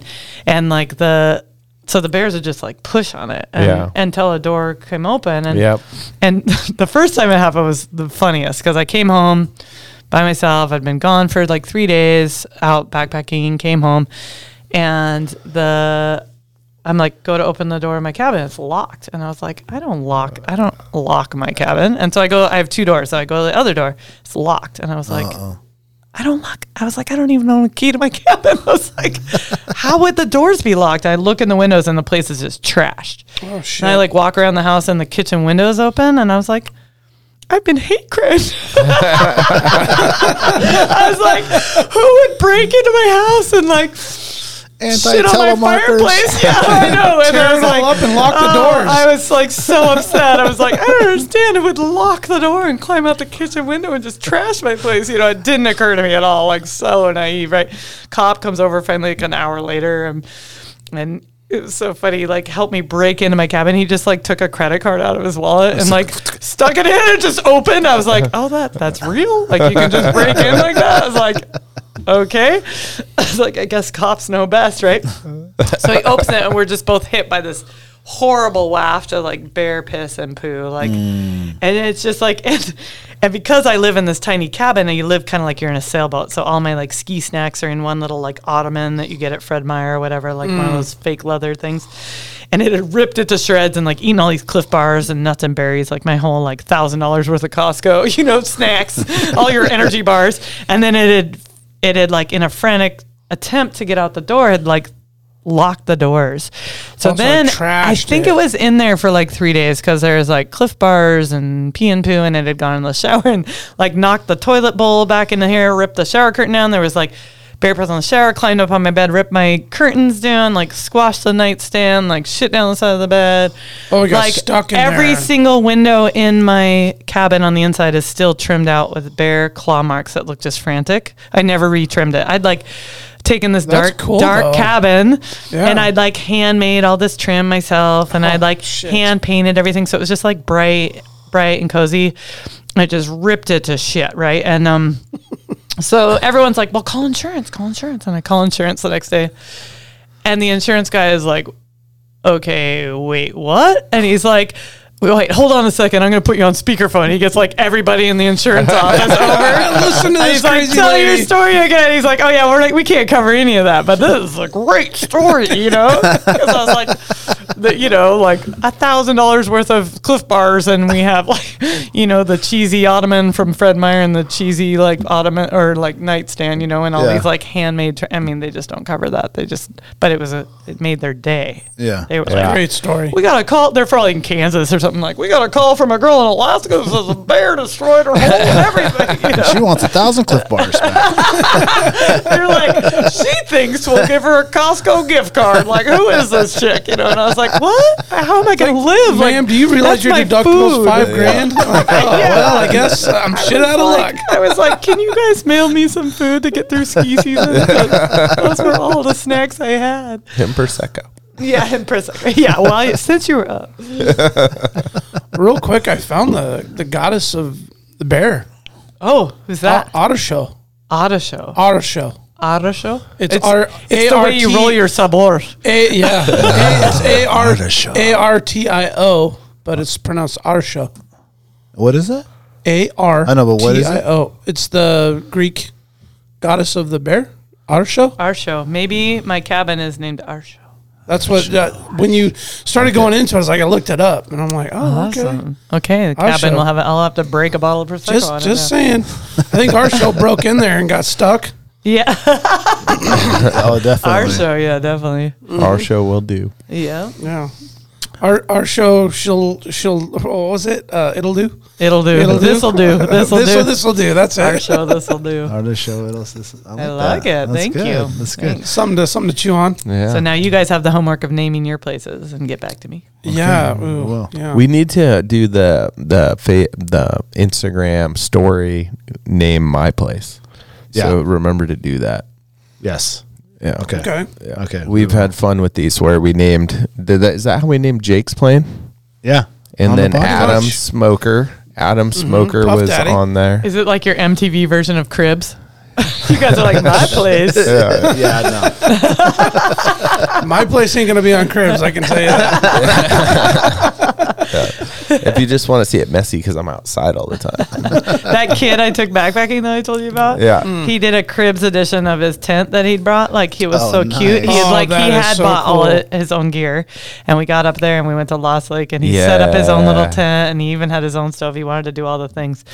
And then he had me video him for an edition of Cribs, and so it could like show like his crib up on Lost Lake. And I was like, check it out. That's awesome. All those years of skiing and riding, do you have an injury story? I'm living an injury story right now. Yeah.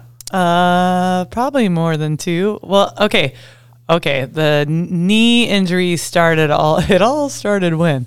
Because it's actually great. The first way I blew out my knee is because I was like at the height of my like competing on the Telemark World free rides and like starting to really push myself. And I wanted to do that to compete against myself, just to know that I could compete at anything on a world level was like an amazing, I'm not really goal or objective driven, so I don't even want to use those words, but I just wanted to know, I guess, if I could hang. And it was cool because Alyeska Ski Patrol got behind it and they'd like let me ski stuff that was like, I got the Telemark Rudy chute, which I don't know if you where that is, but it's on the shadows. Like just from like being up on the head wall with patrol and they're like, oh, you're training for the free ride comp. Like, do you want to take a stab? And I was like, you're kidding me, Yeah. And then like off the prow and off the North Face, like just stuff that like amazing. Again, right girl, Right time, place, right place. And I don't remember what the question was. Injury. Injury, The knee. right. So I'm at the height of that, like, right, just pushing it, feeling pretty cocky, like wanted to learn how to throw a telly heli, like A telly heli? 360, a helicopter back in the Yeah, day ooh. before anybody was throwing like triple backflips when like doing a 360 was a big deal as a trick. I wanted to do it on tellies. That was my goal. So I worked all year at Alyeska to like try to do it, and I nailed it finally once. And I was like, mic drop, did the telly heli great. So then there's like these people in Homer that they still do this festival. It's called the Mofo Fafo, and it's this backcountry ski festival. And that year they hadn't had any snow in Homer, so they wanted to do it on Turnagain Pass. And some friends told me about it, and I was like, what's this festival about? And they're like, oh, it's so fun. You come in costume. It's more about like it's great because it really captures the whole essence of everything we've been talking about tonight. It's not like there's like 5 events. It's never who wins at each event. It's like, it's your whole persona that you bring to the team for the day. You know, it's like, so you show up in costume. It's like how you compete. Like, how are you at all these things? So the competitions are pretty funny. There's like a skin up, skin down. There's like a, bury the whiskey bottle with a beacon, and find that. And there's, there's all these things that are just like, fun backcountry. And everybody had like taken little kiddie sleds with like firewood and taken it up corn biscuit. And there was like quite the festival atmosphere. And I have a red flapper dress on and a full length fur coat. And I'm like, well, don't bring that shit in the paint because I'm coming here to be mofo queen of the universe, Artishow, right? I'm coming for you. And Artishow is here. And I was like, Artishow. Hey, we're bilingual.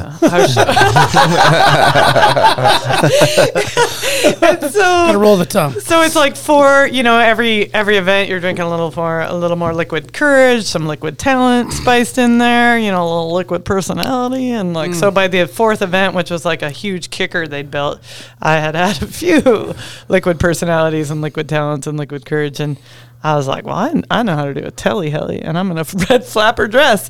And they built this massive kicker. And the snow, it was spring skiing, and the snow had gone full isothermics, which means that it had gone like... a brick. It was like that sloppy moo, I was at the top of the like run out for the kicker, and I hadn't gone yet, and I was like prepping my telly heli, and my brain goes, as intuition does. Intuition, when you play back the rewind tapes in slow-mo, your intuition is like, don't do it.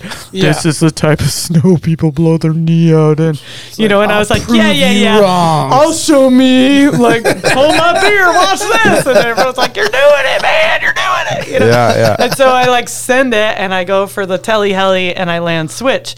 And somehow I get away with it. I land. I like get away with it. I'm like, I was like, see, little voice in my head, like you thought I couldn't do this. I didn't. Fuck you. I didn't go 360, but these people didn't know I wasn't trying to land switch. Like, I was like, mic drop, and they're like, good. Oh well, Shiny Brooke Edwards, please come up to go again or whatever, and you're like, I'll go again, and still little voice in the head goes, I told you this is the type of snow you blow your knee out at. And I'm like, have you seen my liquid talent? Like, I will do that. Did you see my red flapper dress? And there's like a photographer under the jump. And I was like, I'm going big spread eagle on this one. Like I had tights on, mind you. It wasn't like flashing the photographer. But so I go for it, and I go massive spread eagle, and I'm in telemark skis, right? Which don't release. Man. And I land and one of my legs goes 3 feet into the snow and cements, and the rest of my body tries to make the turn out of the jump and goes 100 miles an hour that way in that direction. Pretzeled out. And it's just like pop, pop, pop, pop, pop, just like knee gone. And luckily, I have all these drunk woofers surrounding me at this festival. And they're like, I got you. And I get sober real quick. I'm like, no, back the truck up. Like, I was like, this hurts. You're going to take me over there. You're going to put ice on it. You're going to put me in a kiddie sled. They're building me this like overblown woofer scenario sled that's like 3 kiddie sleds with like pillows stacked on top. Like, like that, like you put drunk people on a project of like, get this girl out of the wilderness. And I was like, nope. Like, take it all down. But that was the only sled ride I ever took, was out of the wilderness in a red flapper dress. Oh, you were looking good. Out of corn. The Rule mofo. number 1, son, is look good. Safety 3rd. And so I got the mofo, which they almost gave it to me anyway. I just want the record to show, like, almost. But, Melanie Stiazny is hard to beat. She won it that year. I know that girl. She's a legend. If I'm going to lose to anybody, I want to lose to that girl. She brought more fucking glitter. I know, right? She's just, she brings more chutzpah to the table, right? And so I got sledded out of there, and the surgeon was like he like got an MRI, and he was like, I was like telling super hard. So I was like Helga, the Thunder Thigh Goddess of Norway. Like, my thighs were so strong. And the surgeon's like, are you sure you're not in the mafia? Because it looks like he's like, your femur is so bruised. It looked like somebody like took a baseball bat to your leg, you know? And he's like, but I can't believe how strong your legs are. He's like, it actually shared the brunt. So you partially tore absolutely everything in your knee. He's like, but it's all partially torn. I'd fully blown my MCL, but the MCL is the only one that you can naturally heal. That you can naturally heal. Yeah. And so the rest of it was just partial tears? Like my quadricep tendon, my ACL, everything was partial tears. And he's like, you know, a lot of people live with this. Like, you're super strong. You can do this. And so that was 10, 11 years ago now. And so then I just was like, okay, well, I'm going to just train. I'm not going to have surgery. So I just train. I stayed off it forever, let the MCL just totally heal, because that's the only way you can do that one. And you have to like watch your like movements, right? You have to have that like locked in a certain degree of motion. How did a gal so active as you actually do that? I think staying still for any of us, like staying still just looks a lot different. Because I was skiing the next year. I was like, oh, I'll just ski less hard. I'll just go to chair 3. I was going to go slower. Yeah. I won't hawk my black nard. Yeah. No telly hellies, right? And just going to do a little physical therapy. Don't worry about Was that your last teleheli? Yeah, exactly. Yeah, I don't leave the ground now. I've never seen a telemarketer try a trick. Down. So Me either. I love that there's a name for it. Oh, there's lots of telliers that can sin big. There's a girl in Talkeetna, Alaska right now, Allegheny Twig. Shout out. Allegheny Twig. Allegheny Twig. Her dad was a real name? Yeah, her dad That's was a fucking mountain guide on badass. Denali, and he was killed. And this girl's super badass. And she came up to me at 16 years old, and she's like, I'm going to throw a back flip on my tellies. And I was like, I think you are. Like, she will. Like, she rips, you know. I'm like, okay. Like, she probably already has at this point, you know. So people do it.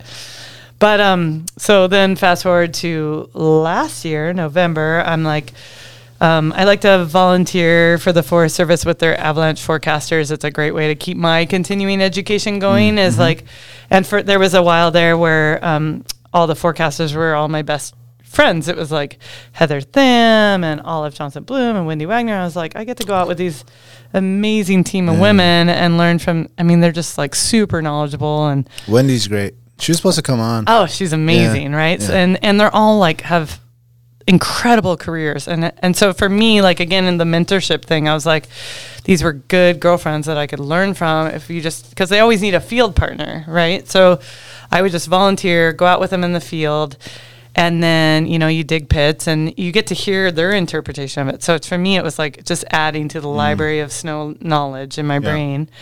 So I have always done that since they started the Forecast Center. It's just gone out with the forecasters as my ongoing education, and was out with Olive in very beginning, like November, and so still early season conditions. It was like zipper crust where you're just like barely surviving, right? You're like, and we'd made it down. We were in Summit Lake somewhere, and you know, we just barely had any part of the trail left to go, but it all funneled into like this steep little narrow thing. Okay. So I was doing the screaming power wedge that your kids are probably like awesome at, but adults not so good at. And I heard this pop, and I just collapsed. I was like, oh no, like there goes my knee again. Same knee. And it had like over 10 years of backpack guiding, carrying an 80-pound back. It was always my achy knee. There's lots of scar tissue in there, right? So that knee pops, and I'm like, oh no, I've really done it. Like that partial tear and one of those things, I just did it. And Olive's like, you know, as a volunteer, you're covered under workman's comp. You should get it checked out. I was like, you're kidding me, really? I'm a volunteer. And I never would have got, you know, like, I'm a dirtbag guy. Like, you just can't afford to go get a $2,000 MRI, you know, when your deductible is $6,000. And so that the Forest Service, like, filed a workman's comp for me was the best gift I could have ever been given, right? So I go get it checked out, and they're like, yeah, you blew your lateral meniscus. You, like, tore your lateral meniscus. But same thing, the surgeon was like, well, you're really strong. I think you can do PT. And by that point, I knew I'd already landed the job at Valdez Heli Ski Guide. So I was like, I've been working 20 years to be a heli guide. Yeah. I don't want to blow it now. And so I went to PT. I like did all the things. It got stronger. I was skiing hard. I was like, I can do this. It felt good. I was like, I'm totally going to do this.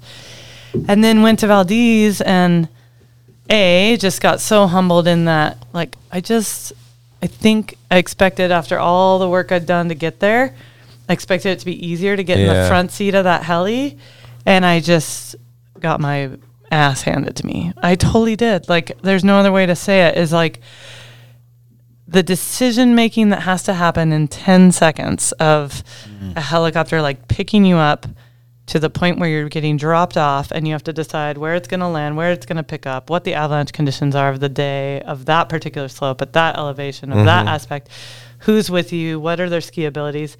All that has to go through your brain in 10 seconds, right? And I thought, like, I've had so many years of being a tail guide, like, I can do this, is easy. But when you're the person driving the bus, it's like so incredibly hard. Like, I was surprised at how hard it was, and humbled, like so humbled very quickly. And my body was humbled too. I think we all, like, that's one thing that they've done, and I've been doing a ton of learning on through other podcasts of like how much our body holds our energy and our stress and our trauma, right?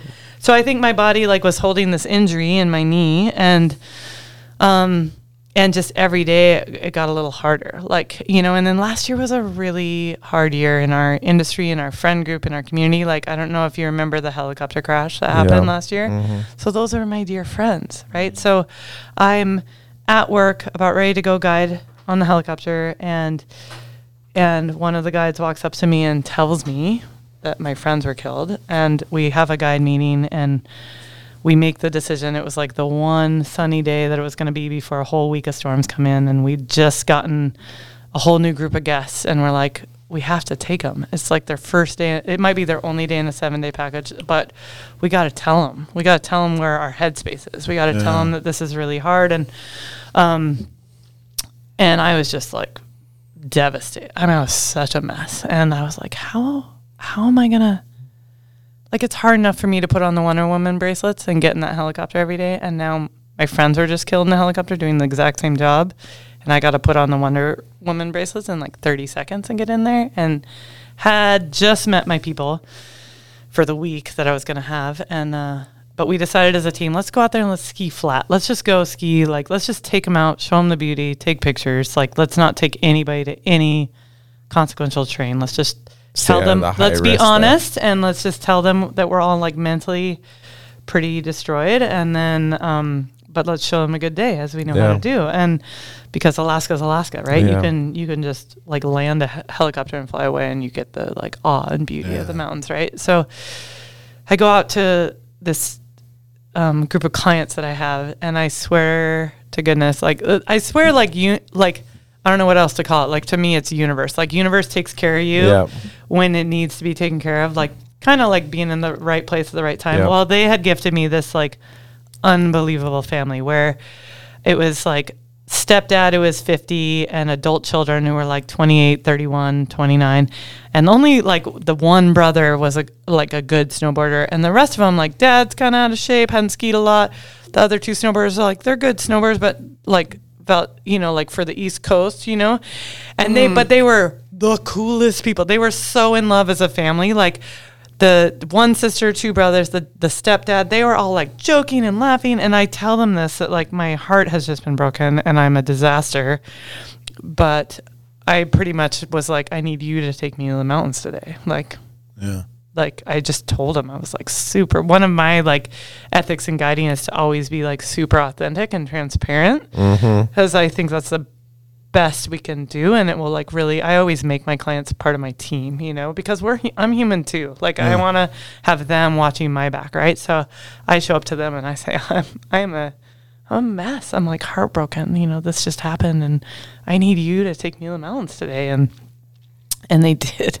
And they took me there all week. And it was, like, the most beautiful gift, because this family was, like, they just, like, instantly hugged me, right? And we go out there, and we land in the Diamond Peak is one of the most, like, incredible peaks in Valdez. It's really iconic. And we land just, like, at the base of it in this, like, glacier bowl, and the iguanabacks right there, and they're really iconic to Valdez as well. And we just take pictures, and they're building pyramids as a family and have me take pictures, and they have me laughing in, like, 15 minutes, you know? And this is the way the whole week went. And we got lapped by everybody that whole week. Like, we would do, like, 3 runs to everybody else's 10. And the other clients at the lodge would be like, oh, Brooke, we feel so sorry for you. Like, you're just not, you know, like you have the lamest guest this week. I'm so sorry. You know, like you're not getting to ski. And I was like, I have the best guest. Oh, I was like, I have the best guest. Oh, it's in my pocket. What is that? I was like, it's always on Do Not Disturb, but that's my friend Heather Tham. That's her ringtone. She was an avalanche forecaster. Yeah. Okay. Sorry. Okay. Sorry. She doesn't know I'm doing the podcast. That's all right.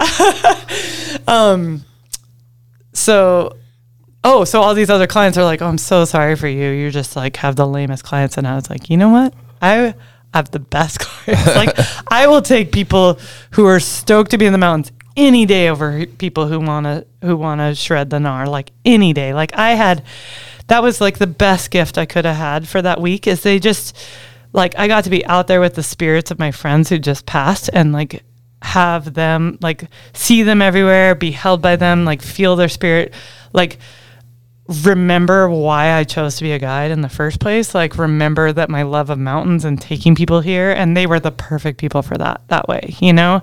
It was like meant to be. So meant to be. And I think that like, and then I made it all the way till like my knee got more and more painful, and you're skiing, like you're still just skiing the steepest train. It's so steep, you know? And I started to ski on one leg. I was like skiing, just like protecting that knee every day. Nursing it. And I made it till like the last week of the season, and some clients had like gifted us the last of their hours, and I'd been with Kirsten Kramer, and it was a really fun week, really fun clients. So great to be her tail guide for the week. And we decided to take a group of our friends heli skiing with this like extra hobs. And I was like, my knee just hurt so bad at that point. I'd been holding on by a thread, and my brain was like, same little intuition that we always know. My intuition was like, you don't need to go today. Like this isn't a paid guiding day. But I was like, but it's our friends, and Kramer needs it. Kramer has to have a second guide, you know? And so it was like that. I overrode the intuition voice again and went, and the very first run of that day, they all skied down and they're ripping Alaskans, you know, and they're crushing, and I take one turn and it goes pop. Oh, shit. And I just knew, and I called her on the radio, and I was like, I'm done. I was like, my knee just blew, and I said, send me up the helicopter. I was like, I'll dig an LZ, and I was like, you could just keep skiing, and I'll tell the lodge. I was like, just stay in the backyard. I'll tell the lodge that, you know, to have your back. And so I dug out my own LZ, and it was at a pretty good part of the mountain that like, you know, you become friends with your pilots like pretty quickly, and you develop this relationship of looking out for each other. And they'd always radio me when I was about to ski off a cliff. I'm like, Brock, I think you want to go left. You know, like, thanks. You know, they looked out. They were my eyes in the sky all the time. Yeah. And so Colin, he came to pick me up, and I'm just like loading my stuff in the basket and like pulling myself in the helicopter. And I put on the headset, and I just look at him and like burst out bawling. And he was like, well, if this is going to be your last heli ride of the season, I think we should buzz the tower. And he like, so I'm like bawling, and he just like does like the total flyby of the Sena, you know, and does like a circle around the lodge and brings me in. And you know, honestly, I felt this like, you know, I spent the last week as like the crazy fun ground guide in like pink velvet bell bottoms and sparkle tops, going to pick up the clients at the airport, and like, you know, I was on crutches for like 3 days, but then I was like limping around, just being like fun ground guide, and had a blast. And this, honestly, this like sense of relief like passed over me of like, it had been such a stressful season, like of, you know, my third day on the job, one of my co-guides broke his femur, and I was on that rescue. And so for my first season actually heli guiding, like it was hard on me emotionally, physically, spiritually. And here I was just like, my knee finally, like, you know, as our bodies do, it finally was the straw, you know, and this sense of like relief washed over me, and this like sense of like such a mixed bag of emotions, right? Like the sense of pride, like I did it, I said I was going to do it, I showed up, and if I never do it again, like it's okay, because I did, you know, and I had a good run, and I've like lived such an amazing life, you know, like if I was that person in the helicopter crash, I feel like I could do a mic drop. Like my life has been insanely amazing, you know, and I live so much with my heart outside my sleeve and without regrets because I've lost all those shooting stars. I like live that way because of that gift of losing people, that it brings you that sense of presence and that sense of like, look at this amazing leaf. Like, how amazing is this leaf? Like, that's what death and loss has given me is like in Alaska, we're such a tight community and it's such an intense, crazy place that like we can't go 6 months without losing somebody in our world, right? And it teaches you to be very, very full of gratitude, appreciative of the moment.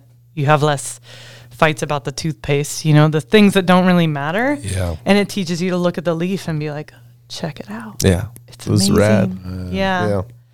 So I think like I'm going to go to their training this next week, but I told them early on that I wasn't going to heli guide this year because my knee's still healing and I'm backcountry guiding. And I also just think that like I had to look my ego really hard in the mirror and be like, part of me wanted to be a heli guide because I thought it was the coolest job in the ski industry and that somehow people would like me better or think I was a better human. Took me so much to look myself in the mirror and admit that piece to be like, oh my God, my ego wanted this. And maybe it's my personality. This isn't where my gifts lie. Like maybe I'm better at a backcountry guide because I can be that mentor and educator and communicator on the way up and I have more time and my brain works better in those decision makings. Like, and I don't have the answer yet. I don't know, but it was really, really important lesson for me to learn. And I think that it taught me so much about like who I am as a person to be like, I am like Luke Mel, you're going to have him in next week. His partner, Sarah Heston, his wife, she runs the Ski Babes workouts and she is also does all this amazing therapy and stuff. But her post is always like, I am not my ability. And that has been my mantra all year is like, I am not my ability. I am not my profession. Like, I can be like just me, you know, and me is going to be a unique and different animal than anybody else on the planet. And like, I'm finally old enough to like step into that and be proud of that. And own it. And own it and walk in the room like I got a place at the table. Hell yeah. And let's look at the leaf. Yeah. You're a rock star. I love that. Oh, A glittery rock star, I'm telling you. Thank you. Cheers, boys. Cheers. Yeah. Hell yeah. Yeah. Well said. Yeah, and I think too, it's like part of the evolution of your career. You know, like you can't run at the level that you used to forever. Right. Even though like your heart is there, your abilities are still there, I'm sure. But sometimes you have to like back up and look at this thing and be like, well, what are my priorities here? Like, you know, you got to check your ego at the door. Right. And figure out like what is best for me now, what's best for the clients, what, like you said, your gifts, like what way can I best provide my gift to the client moving forward? And the heli skiing this year might not be it. Yeah. And I think maybe it is life coaching or starting a social media ethics program. And I mean, you know, it's like, I mean, it's just always changing. It is. It's evolving. We're constantly evolving. Always evolving. And when you can kind of check yourself at the door, you can kind of bring clarity to your decisions. Yeah. And I think it's really important, you know, and I think that's what the letter I would write to every 22-year-old. You know, I think that I would tell everybody, like, or the younger kids, you know, just growing up is like, it's okay to be you. Like, you don't have to be like anybody else on the planet. Like, they broke the mold when they made you, and you deserve to be here because you might not even know what gifts you bring to the planet yet, but you have something absolutely special that nobody else has. And be proud of that. Be stoked about it. Like, bring it with fuego and walk in the room with it, you know? And I think that, like, losing my Instagram to Turkish hackers was probably another little, like, ego shift, you know? Because it's like, who cares how many followers you have? Who cares how many likes, you know? Like, I was trying to justify it as like, well, that's where like, you know, I have these like, I'm an ambassador for all these companies so that I can afford to be a guide and but I'm like, you know what? It's ego again. It's like, does it really matter? Like, no. Yeah. What got you there? Yeah, what got me where? Well, I mean, that's what I'm saying. What got you there? It wasn't Instagram. Yeah. Yeah. Right? It was you. Yeah. You got you there. Yeah, You- exactly. You know, like your personality, your persona, your swagger, your everything you bring to this industry and this life, and Lots of glitter. lots of glitter, Don't forget that. lots of glitter, and I have stock in unicorn snot. If you guys, Bitcoin is out. Unicorn snot is in. is that what we need to get in on before it blows up? Yeah. Oh, it's going big, boys. It's hard to carry around. It's a pocket full of goo. I got Shake some your in my pocket. I'll glitter you up afterwards. You should leave some here. Just leave a little Don't bit of tempt your. me. Just a little dust before you Yeah, I walk will. out, Just- would you? What's the word? Tell me the word again. The bear word. Otter show. Arsha. Otter show. Our show was It's here. like It's pronounced You should do something with A. that. I think I will for sure. Otter show. Otter show. Otter show. It's a I'm gonna need- AAR show. So it's like the A drags Otter show. I'm gonna have to have you walk into every room before me and be like, "I present you." Otter show. I don't Then know you how to gotta say my own growl. name. People look at the beer in their hand like, what the fuck? I was like, I gotta bring this guy. I was like, I can't. He introduces me everywhere. Follows me He's not a around. bodyguard so much. He's just more like a. He's Like an a Bruce MC. Buffer. Are you ready? He's my personal MC. Oh my god, that would be so crazy. I'm curious on your opinion on Olympic skiing.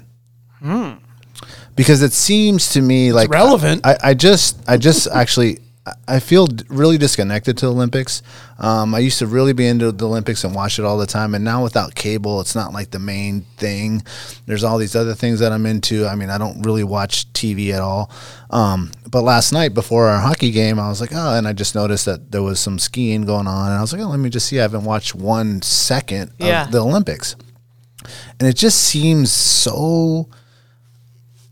I don't know if fabricated is the right word, but it seems so rigid and like you have to do this exact thing to get this exact score. Yeah. And I'm curious on if there is like an Olympics, like, or a way for the Olympics to make like a Olympics of the backcountry where it's more like a freestyle, like Mofo fafo. and just, I mean, just your opinion on that. Yeah. Like, do you watch the Olympics? Or are you in tune with these people, or is that just a whole different world? So funny that you said that because I just got a text from somebody the other day that was like, "Oh, looks like Winthrop's got a horse in the race," because Winthrop's where my mom's from right now, Okay, you know, okay. in Washington. And I was like, "What are you talking about? Like horse in the race?" Like I didn't even know the Winter Olympics were going on right now, you know. And she's like, "Oh, there's a Nordic exactly skier like from," what and you said. it was funny. The Summer Olympics, I was doing PT, and I was and so I don't own a TV. I haven't since I left my parents' house at 18. Like, and so, the times I've watched the Olympics, because I kind of love them. Like as growing up as a team athlete, like I played all the traditional sports. I was like basketball and volleyball and tennis and so grew up kind of like, you know, where you cry at the Olympics kind of thing. And this summer, you know, I was doing PT and I'd see the Olympics and I was like, this is the most I've ever watched the Olympics. I'd go to PT and like it'd be on and I'd be like, oh my God, this is so fun to watch the Olympics. And the last time the Winter Olympics happened, I was ski guiding in Japan, and it was cool to be in a different country because we have such an American, like, you just think that Americans win every medal in They're every like, sport. the medal count. I mean, Americans it's so are up. funny. I was Yeah. like, I realized it was the first time I've ever watched the Olympics in a different country, and I was like, God, the Japanese are freaking amazing at all these things, you know. And I was like watching the Japanese like park skiers just crush, and it was so fun to watch it through the lens of a different country, right? Not the USA flex going on the whole time. And then, you know, I remember like getting all up in arms when I was like big in my telly days of being like, telemark is the origin of skiing, and they've never had, and there was even a there's a World Cup, there's a U.S. telemark team, there's a World Cup racing circuit for telemark. It's not like telemark didn't have, and it was a cool type of race. Like they had to do a jump in the middle and they have to land in a certain telly stance. I mean, it's like they had to do a little like crazy roundabout at the bottom and then like go up. I mean, it's like it's like absolutely interesting to watch. Super and technical. they never got in the Olympics. And I'm like, there is the weirdest sports getting in the Olympics right now. Curling. And telemark here, this is the way skiing started. Like, this is how people got around. origin, yeah. This is the way people still get around in Mongolia and Siberia. And so it's super OG. And I'm like, it's not like they didn't petition, they tried, you know, but it's kind of like somebody that.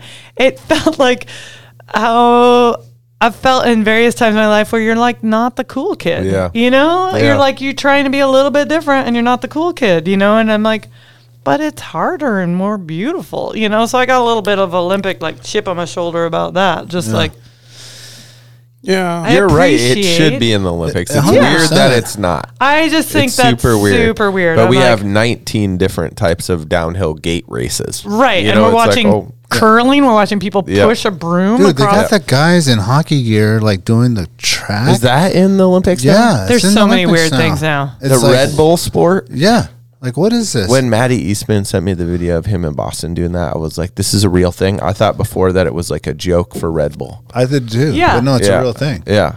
I don't know what it's a called. competition in the Olympics. I think Well, that's so. what I'm hearing.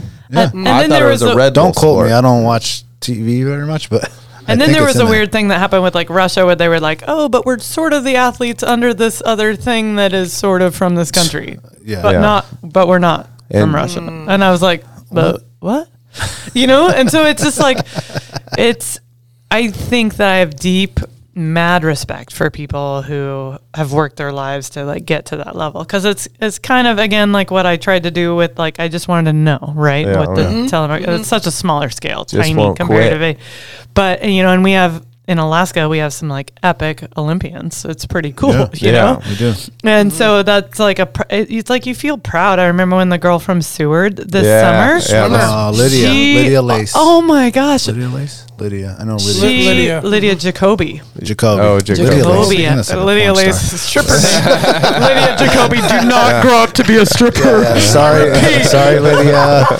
I've actually been trying to get. That's not what we meant. Yeah, I've been trying to get her on the podcast. Don't let this. I didn't Stop mean it, you. I promise. Yeah, we'll cut it out. But her story.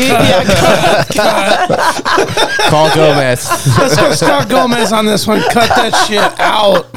We did have Olympian. Scott Gomez was on. He was Yeah, on. yeah, he Yeah, was sure. Olympian. Yeah. Yeah.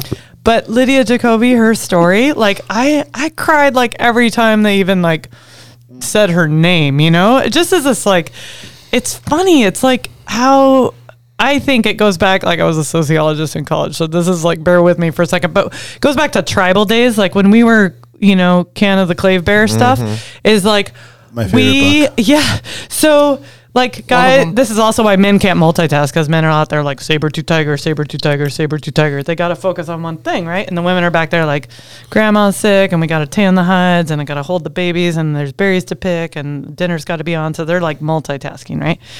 And then the men got to go to war and there's like a lot of, they like paint each other's faces and they go out and they go to war and like somebody wins and somebody doesn't. And then that's what you have. You have modern day shopping, and then team couponing. sports. So it's like now guys watch football games. Are like, yeah. And it's like It's like, I mean, I'm a You bigger. live in Alaska. I'm a bigger football fan than most guys, but it's like we have this need to be on a part of a team to like have Yeah. whether it's warfare or to be a sense of belonging. Human nature. It's Sense of human nature, community. Yeah. right? Yeah. So whether it's your team you're rooting for, you know, it's like we want belonging, we want attachment, and so the Olympics like bring that out in us. It's like, I don't know, Lydia, but I was like crying because I was like, she's from Seward. I know. I've been to Seward. Yeah.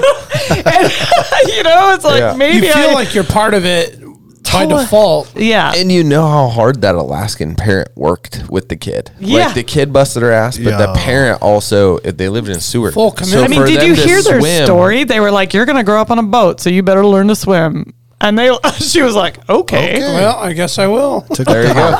I'll take it and go get a gold medal. Yeah. So. Now show you you're Mom and faster Dad. than all the SEALs, so now we have to go race the best kids down in California. Right, exactly.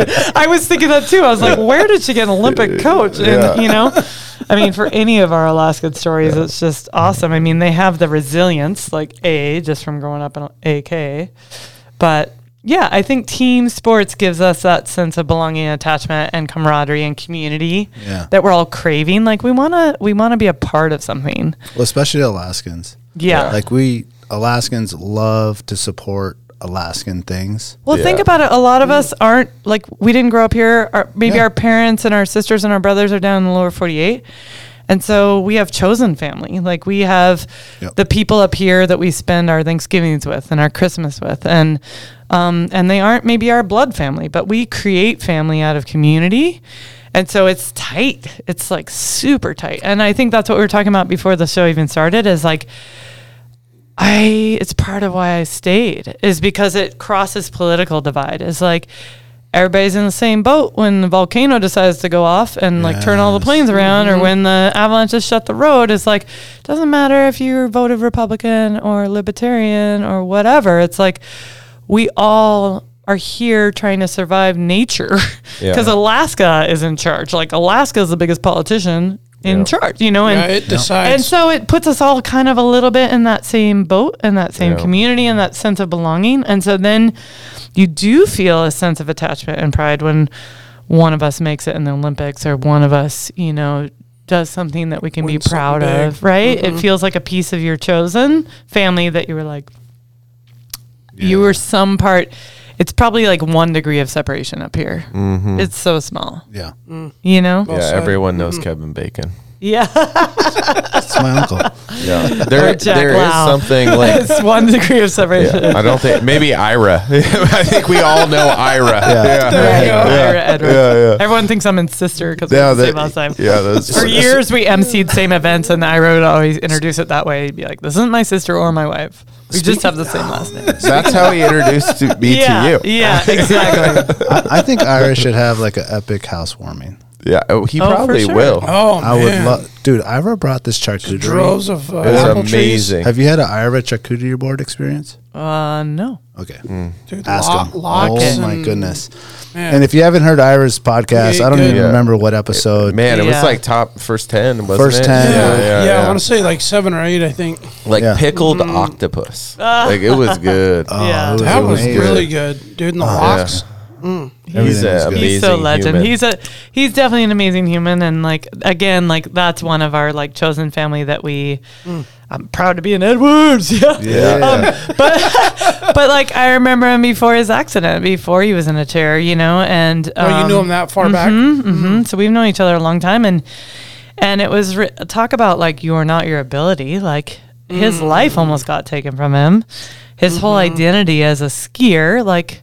You know, he was a Rossignol rep and ambassador and just like crushing it. Still is. Yeah, exactly. That's what I mean. Is like he didn't let the fact that a tree smushed him down and put him in a wheelchair stop his No, passion for he life. elevated to another level. Elevated, yeah. Yeah.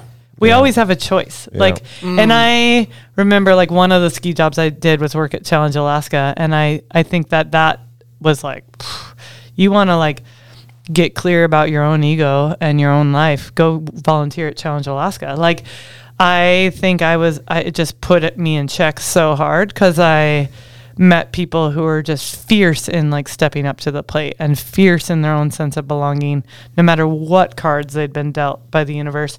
They didn't choose to play that card of like, I've been a victim of this or that or the other thing. They were like, well, I'm going to find joy because that's as humans what we want to do. And I'm going to find passion. And I showed up at Challenge to help you show me how to do that. And I mean, it just moved me to tears on the daily, you know, and I think that if you're feeling down and depressed in COVID times, go volunteer at Challenge Alaska. Seriously. Yeah. Because it'll teach you resilience of the human spirit and how strong the human spirit is. It's so cool. Yeah. Like I met a woman there, stunning woman, like so beautiful. And she'd been an ballerina dancer and professional dancer on all these different levels. And she was also a nurse in Alaska. And somebody had stalked her and they Stole her Instagram. They didn't steal her Instagram.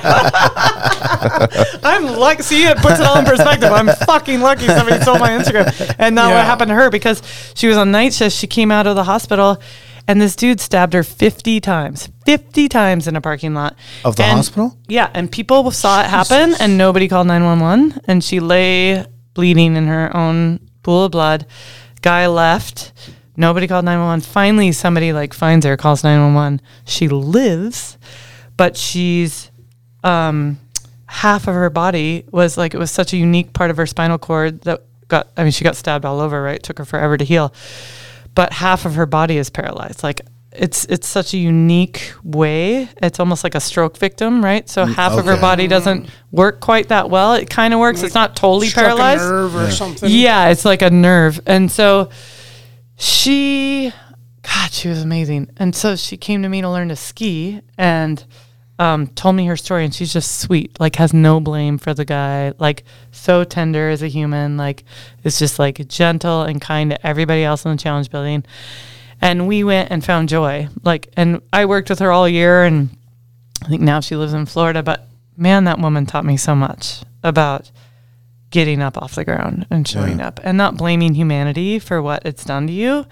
She still believed in people. I couldn't believe it. I was like, I would not believe in people after that. Right. And she believed in people. She believed in herself, and she found joy in skiing, and she giggled and she laughed and she had joy and passion. And I like went home and was like, oh my God, I'm an asshole. Like I used to say, like, if I ever lost the use of my like arms and legs and was in a wheelchair, I'd just give up. You know, I'd commit suicide. And then I was meeting these people that had had the unthinkable done to them, and they were rising above, like the human spirit. And inspiring people. It's so powerful. Yeah.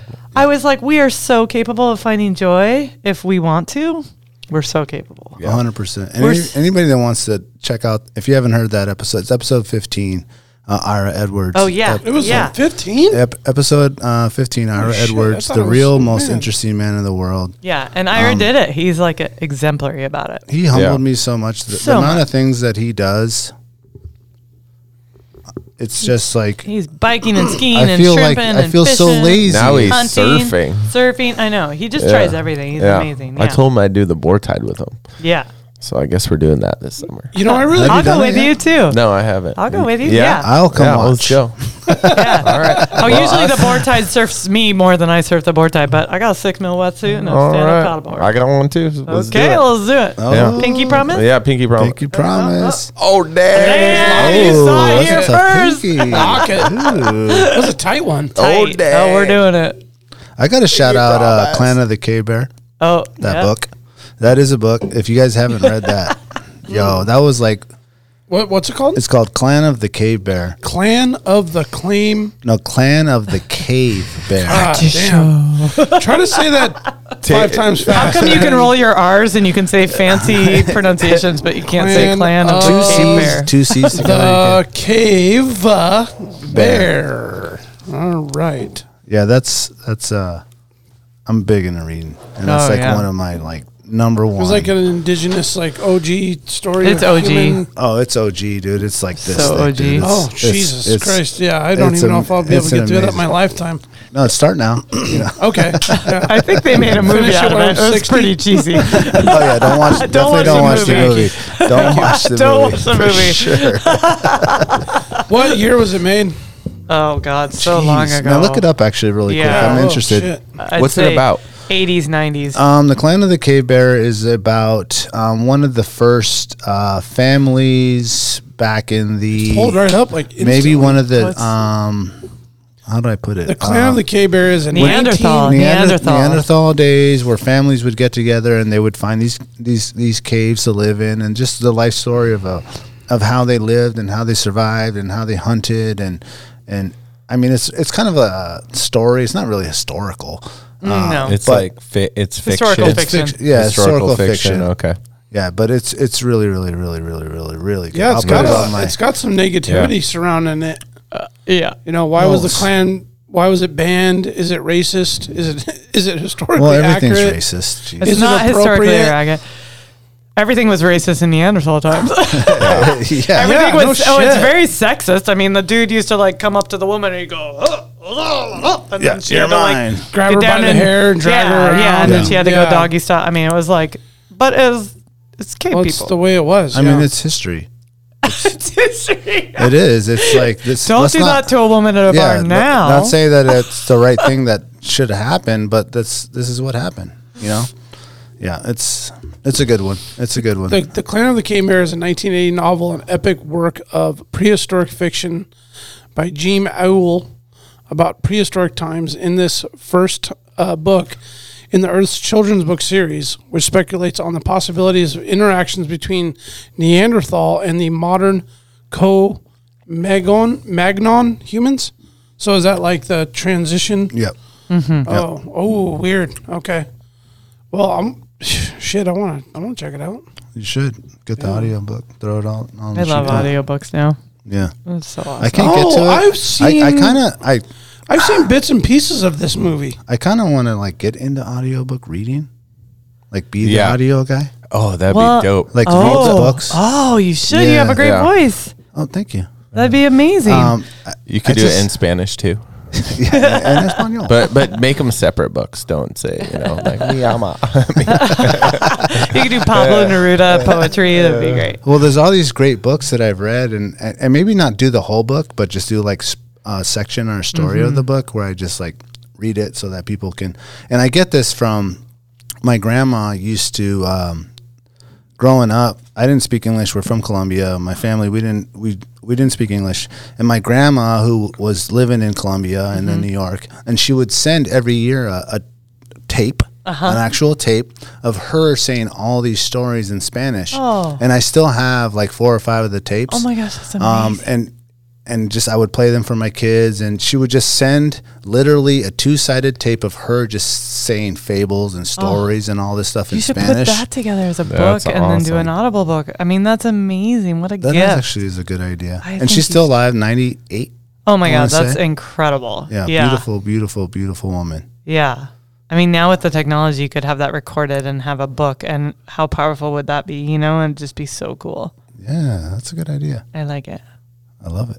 Yeah, it's do super that, good. actually. Or you could transfer hers to digital, and that'll be the first part. And then you come up with your own kind of stories that you want to tell for Yeah. the second part. Yeah. And then, like, Mateo or Noah can do it when they're Like older. multi-generational So you have this like story. That'd be storytelling cool. thing Yeah. that goes back, because I'm sure some of those stories that your grandma would have told you are like actually like stories that you tell, not read. Yeah. Right, from right. from the Well, so Colombian many culture. cultures, right? Like so many cultures are oral history and Right. storytellers. Yep. Like I think that's part of our sense of belonging is how you got your sense of place and your sense of knowing who you were. Yeah. Is that was passed down through Right. story. Think Yep. about all the Native Alaskans. Like that's still the way, and I think it's cool with like now even that. With science is even starting to come around, like with climate change, for instance, in Alaska, they're actually starting to take the wisdom of the elders of the in the Arctic and take these elders who are like, these berries were not here before at this time, and they have this like beautiful historical knowledge and stories of the land. Yeah. The real And deal. they have the real deal, and science is finally going, okay, this is the story of climate change. Yeah. Like, we're going to listen to the oral history of the Alaskan Native peoples who've lived in the Arctic and watch this for multi-generations. change, yep. And I just think that's like, what a tipping point. That's so cool. Like, I mean, we have so far to go, right, in honoring Yeah. their story, but just honoring it in that much of like, nobody knows the land better. Like, they see it, like, Yep. if I've seen it in 25 years of guiding in Alaska, like glaciers disappearing around the corner, like for sure the, They've seen Inupiaq far elder Yeah. who's like been hunting from the land and gathering from the land has seen the And seasons. learning from his Learning- elders. Yes. Like and, they know how and the much stories it changed. that they're Yeah. passing around. They know to a T how Yeah. much it's changed. Like pinpointed Yeah. to the day and the cycles and I think that's where we need to set our white people and our scientists Yeah. like religion aside and be Yeah. like, maybe we need to listen. I mean, in needs to be Alaska, it's this included. unique like place where we Yeah. have that rare opportunity of like actually like we're listening to the native wisdom, we got a lot of like powerful native wisdom alive and real in this land here that is still, that's why I like the Alaska Native Heritage Center in Anchorage. It's not a museum of like, oh, these people were amazing, and then we came in and put them all on a reservation. It's these people are still incredible. They're still here. It's a living, breathing cultural center with people representing all the different communities in Alaska, and you get to go talk to young people from the different tribes and learn about the cultures and how their way of life has incorporated like modern day and ancient ways and stories from the old and how they're incorporating and weaving and adapting, and talk about resilience. Like when we talk about injury and getting through things, like, gosh, the native people of Alaska, like native people everywhere, right? Yeah. But that getting through the resilience of having all this thrown at them, and then preserving your culture, preserving your way of life, preserving your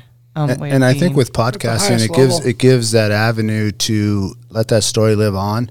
And just a quick shout out, I want to give a shout out to Alice Banks with Coffee and Quack.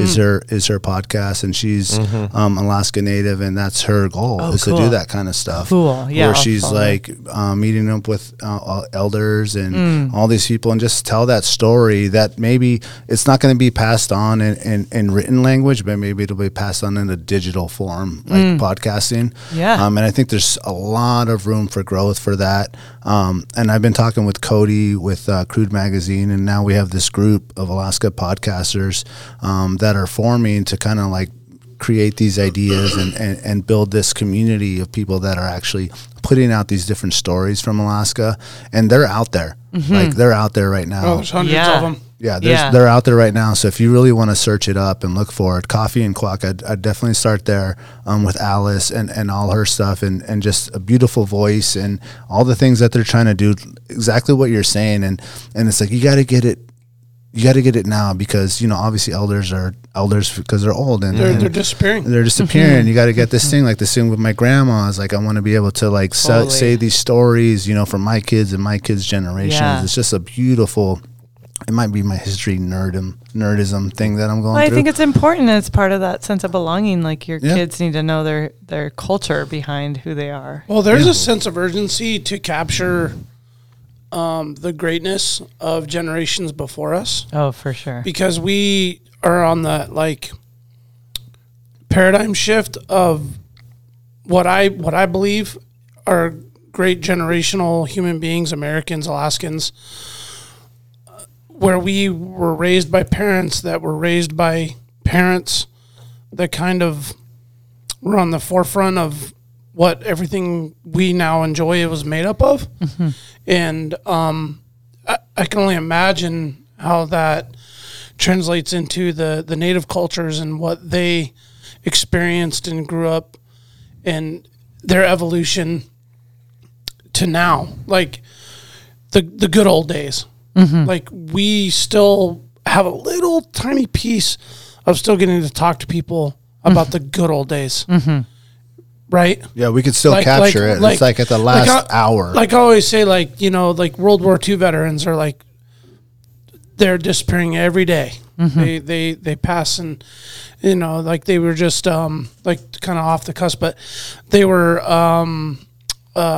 celebrating World War II vets in Pearl Harbor here not too long ago, and I was like, holy shit, man! Like that generation is like the last generation of like great Americans of like what this country's built from.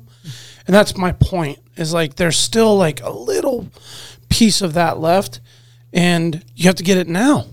Yeah. Like if you want to talk to an elder about something, like they're old now. Like they're in their 80s. They're in their late 80s.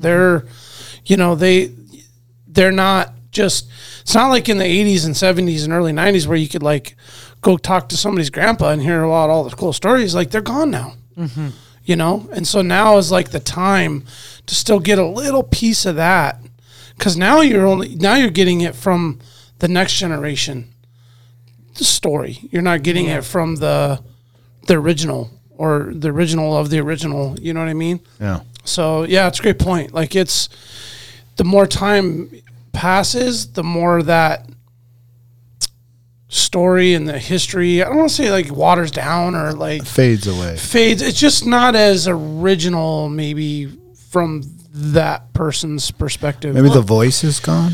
Yeah, you guys get what I'm saying? Yeah, like it's totally, fading totally. away. You're you know? totally And right. yeah, like You're it's totally like right. we People- are barely people hanging leave- on to this thread of what that really great stuff used to be. And You know, I think it's probably specific to each area, Okay, right? good point, And each yeah. like family, you know. But you're right. Like people leave. Modern technology comes in. We have iPhones. We're distracted. Like Sure. even if you're a close knit family that talks every night, you know, stories are going to be lost, experiences are going to be lost, and so you're right. Like the earlier you get into it, the more information people are going to have for later, which is so important.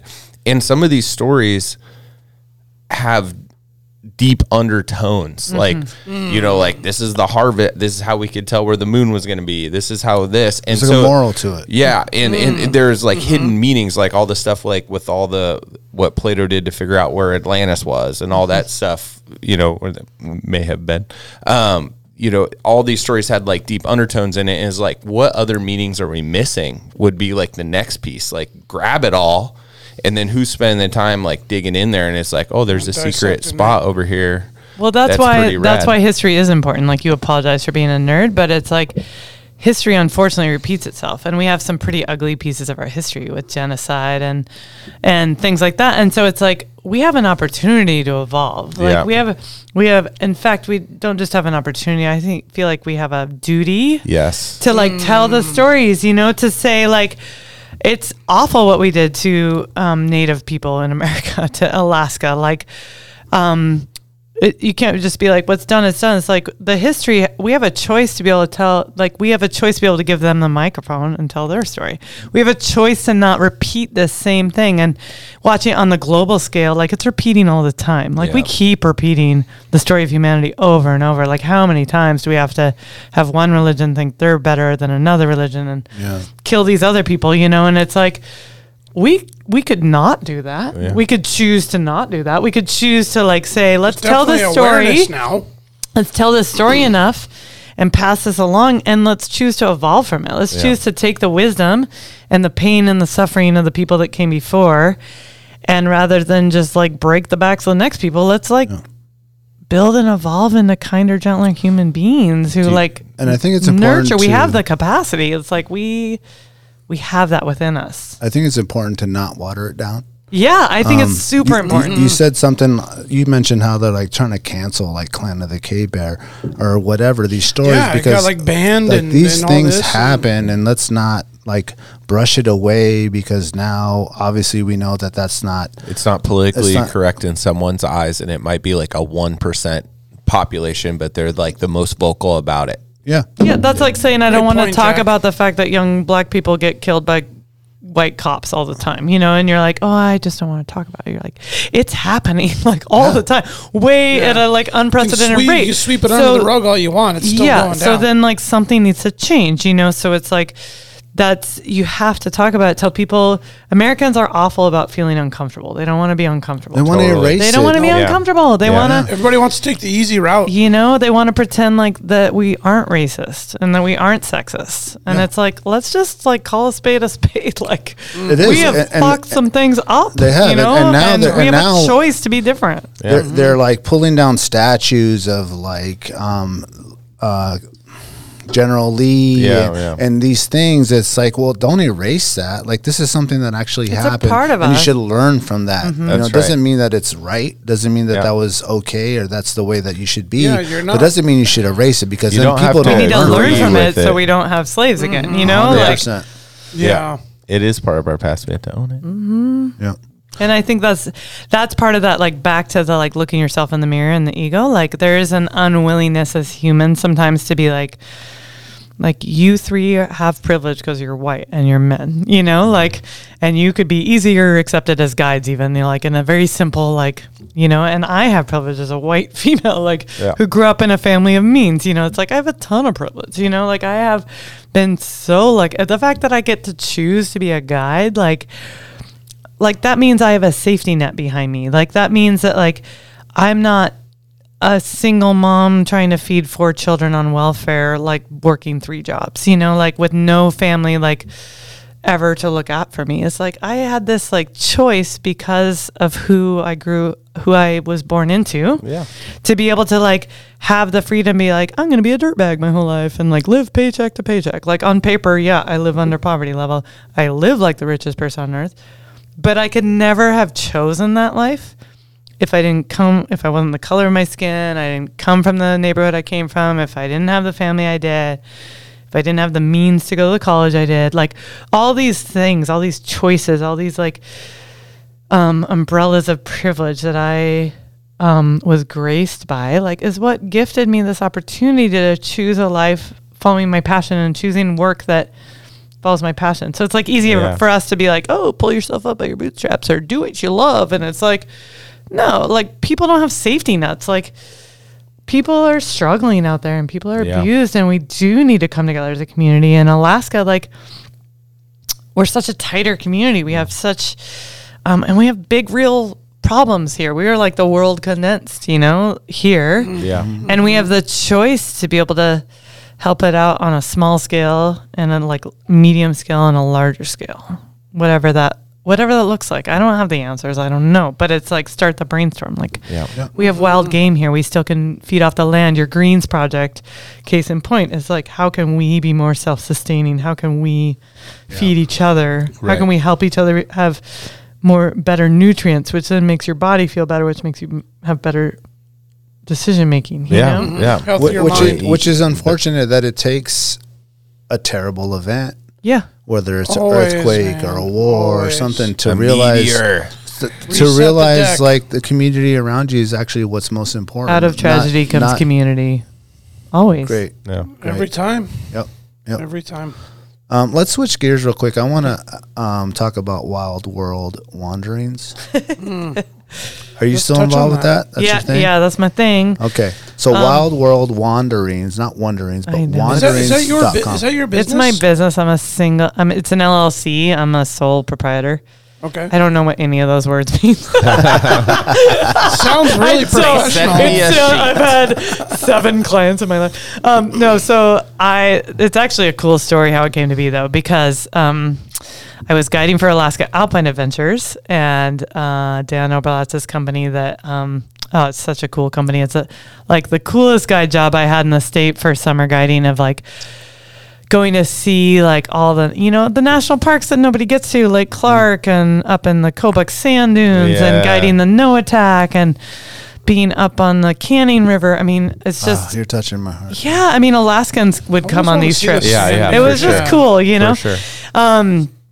So I loved guiding for that company, and I was guiding a trip out in Lake Clark that was like it's one of my favorite trips that they had. Was like we had these inflatable sea kayaks. They still have them, inflatable sea kayaks, and we'd float plane in, and we'd base camp, and we would day hike every day, and then move our camp with the kayaks like down the lake, Turquoise Lake in Lake Clark, and super cool trip. And this woman I had, this client, was Arlene Bloom, and if you don't know Arlene Bloom, Google her right now. So this woman was the first all-women summit of Denali in 1980. So that's pretty late in the history of 80. Before that, they only let women on the mountain if you were a cook, and they didn't let you above a certain elevation. The state wouldn't let them up? This state didn't let them. I mean, who was it? That was the photographer on Denali. I'm just forgetting his name. His wife, Barbara, was the first woman to summit the West Buttress in 1956. I can't remember the last internet probably knows. I know. Like I'm thinking. I keep thinking Don Sheldon, but he was the bush pilot. Then there was a photographer. Muir? No, black and white photographer. He's super famous. I don't know why my brain is spacing, but his wife, Barbara, she's all cute. She's on top of Denali in like red lipstick. Her hair looks curled. She's like in wool knickers. She's on the summit. She was the first woman, but then the first all women's like expedition was 1980, and it was led by Arlene Bloom. And that's not that long ago. Yeah, I know, right? So talk about like women in a man's world. Like she busted into mountaineering as she was getting a PhD in like atmospheric chemistry or something, environmental chemistry, and from Stanford. And she was doing all this mountaineering, she wanted to be on the first American team to climb Everest. And she finished her PhD dissertation from Everest, like on the ascent, and like mailed it out with a Sherpa. And like by the time her dissertation was like to ban the use of this one chemical in children's pajamas because it caused cancer. And by the time she got off Everest, the state of California had banned this whole chemical. And now she's running this like green chemistry, like kind of whistleblower program in California. Okay. But she like then led up a team of women to like climb Annapurna, and like everywhere she went, like she had to petition and fight and raise money, and male mountaineers already were getting like sponsored tons of money, Well, Arlene Bloom, like how she funded her project to climb Annapurna was she made t-shirts that said a woman's place is on top. And even Rosalind Carter, Jimmy Carter's wife, bought one. And she funded her whole climb. She made thousands of dollars selling this t-shirt that said a woman's place is on top. And she put together an all-women's team to summit Annapurna. And at the time, like, I don't think any American men's team had done it. It was like a big deal. And 2 women were killed. 2 women died on that, and some women got to the summit. It was a big deal. And she wrote a couple books. And can you Google what those books are, Arlene Bloom? Yeah, Annapurna is one. Yeah. Woman's Place is on top. Here's Yeah. a T-shirt. Those are awesome. I would like to get some of those. Give them to your wife. They're still for sale to this day. Put this on Yeah. tonight. They're honey. $22. I went to Whitman College, and we were the fighting missionaries. Our only one of- cheer was like, missionaries, we're on top. Breaking Trail. Oh, yeah. Yep, Breaking Trail. yep. Right. That's like her top book. Tons of Alaskans go ski at Whitman. Oh, yeah. Yeah. Yeah, And I yeah. found Barbara June It's a ski 6, school. It is a big 1947. thing. One of my employees downtown, actually, she's at Whitman. Yeah. Yeah. Oh, So- I found Barbara, the 1947. She summited. in that Barbara, one. what's her last name? Washburn? Washburn. Brad Yeah. Washburn, the Oh, photographer. yeah. His Okay. wife, Yeah, 1947. yeah. First one. Yeah. Okay. So sorry, I'm No, it's fine. women's history. So then Arlene like shows up on this like kayak trip of mine in Lake Clark, and Dan was great because he like gave me the heads up of like, you don't know who Arlene Bloom is, like research, and I like read her book, and then I was like totally intimidated. She's like 70 years old at this point, and or I think she was 70. She's 75. She was long 75. curly hair. Yeah. And she like 75, she shows up and she just she introduced herself to me, and I'm like, Mrs. Bloom, so nice to meet you.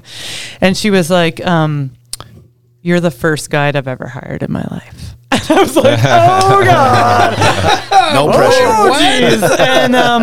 And she was just amazing. Like everyone would go to sleep, and she'd stay up late with me around the campfire, and she'd tell me stories of like organizing these women around the world. And she was like, you're not a spring chicken.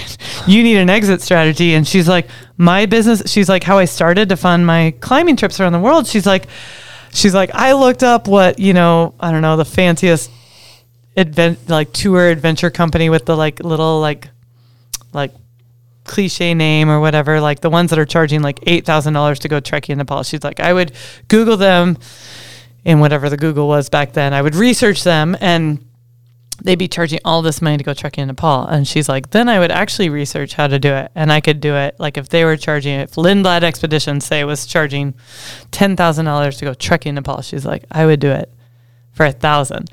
And I'd figure it out, and I'd like meet people over there. And then she's like, I'd just market it to like 10 people. And then, and I'd get them to pay for my trip. And she's like, and then I'd make a little bit of money, and I'd only have to do that like once a year. And then I was like paying for my expeditions. That's how I paid for them. And she's like, I'll give you my whole, she's like, people all over the world. Right now you've guided all over the world. You know people everywhere. You're a connector. So you don't have to guide this all over the world. You just connect people to these places. She's like, she was just drilling me all the time. Like it was like your grandma putting you on the spot. I mean, she was just like, dude, what are you going to do with your life? What's your retirement program? I was like, bacon. I'm going to eat a lot of bacon and then dine in powder turn. Like, You know, like that's my plan. I don't know. Like I'm supposed to have money. I was like, I'm living my retirement right now. Have you seen my cabin? I was like, I'm going to eat the bear. I was like, all my bacon on friends have greens. died before they turned 50. I have to think about this. I was like, I will probably be dead by then. And she just like kept on me about all this. And she was like, I'll give you my liability waivers. I'll give you my like business model. Like you need to be doing this. You need to set yourself up for success. She was like, what do you already do? I was like, well, friends of friends always call me all the time and they're asking like what to do in Alaska. And because I have guided up here a lot, and I love all the little like mom and pop Airbnbs and the like single dad who's a fly fishing guide on the Kenai and like all the people who can't afford to have like the fancy schwanky marketing, but they're the place you want to go to. Like they're gonna that's who get you you want in to there. guide you, right?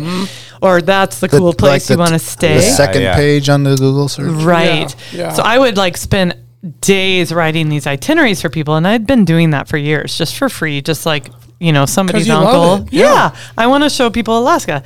So she's like, maybe it's that you're an adventure concierge, like you, or concierge, however you want to say it, right? You're the accent right, guy. go ahead. Say it, Brandon. Yeah. Go ahead, concierge. Concierge. Oh, That's pretty nice. so That's good. sexy. Can you Okay. say it? Can I One more sit time, closer to one more time. Get Brandon? everybody fired up. Oh, everyone, shh. I about rubbed his leg. He's gonna say it one more time, deep think into it the mic. moved. Ready, go. Concierge. Oh, yeah. He's red. He's bright red. It's so cute. So I hot thought right I'm now. blushing a little bit. I right now. know. That So- Brando, Thank he's you. so hot right now. Thank you. so hot. So I thought, My like, cheeks red? yeah, totally. They're like glowing. It's really cute. I love it when people blush. It's like so old fashioned, right? Yeah. It's hard to get people to blush anymore. But I thought, I was like, well, I'm already doing that. And she's like, charge people for it. And then she's like, and then if you know people, if you have guide friends around the world, like do that. And then it was cool because I kind of crowdsourced then every client I had after that. I had like a guy in New Zealand who was like a computer geek, and he's like, looked up, we just like brainstormed one night, and he's just like, like looking up all the different like names, and he was like, you know, I didn't want it to be too limiting just on Alaska. So I was like, and I love wilderness. So I was like wild. And of course I just have been a traveler my whole life and nomadic. And so of course I came up with this like absolute mouthful of a business name that like nobody can say or spell right. Wild World Wanderings. And I'm like, why did I do that to myself? But the Yeah, idea it took was me a second to grasp that. I was I like, know. Whoa. I know. I should change it, but I have a really cool Nah, logo. roll with it. And now Yeah. it's my only Instagram. I'm super attached it's right gonna now. get that Don't one make hacked. me change it. Nah. Right. So You need like a naked picture of some other lady with your face on it. yeah, exactly. If you got that girl, like maybe we'll go to the Bushco tonight and grab a selfie. I need a picture for my logo. Yeah, do you mind being a stand-in? It's gonna be my face. They're not gonna know it's you. So Diamond, I have this proposition.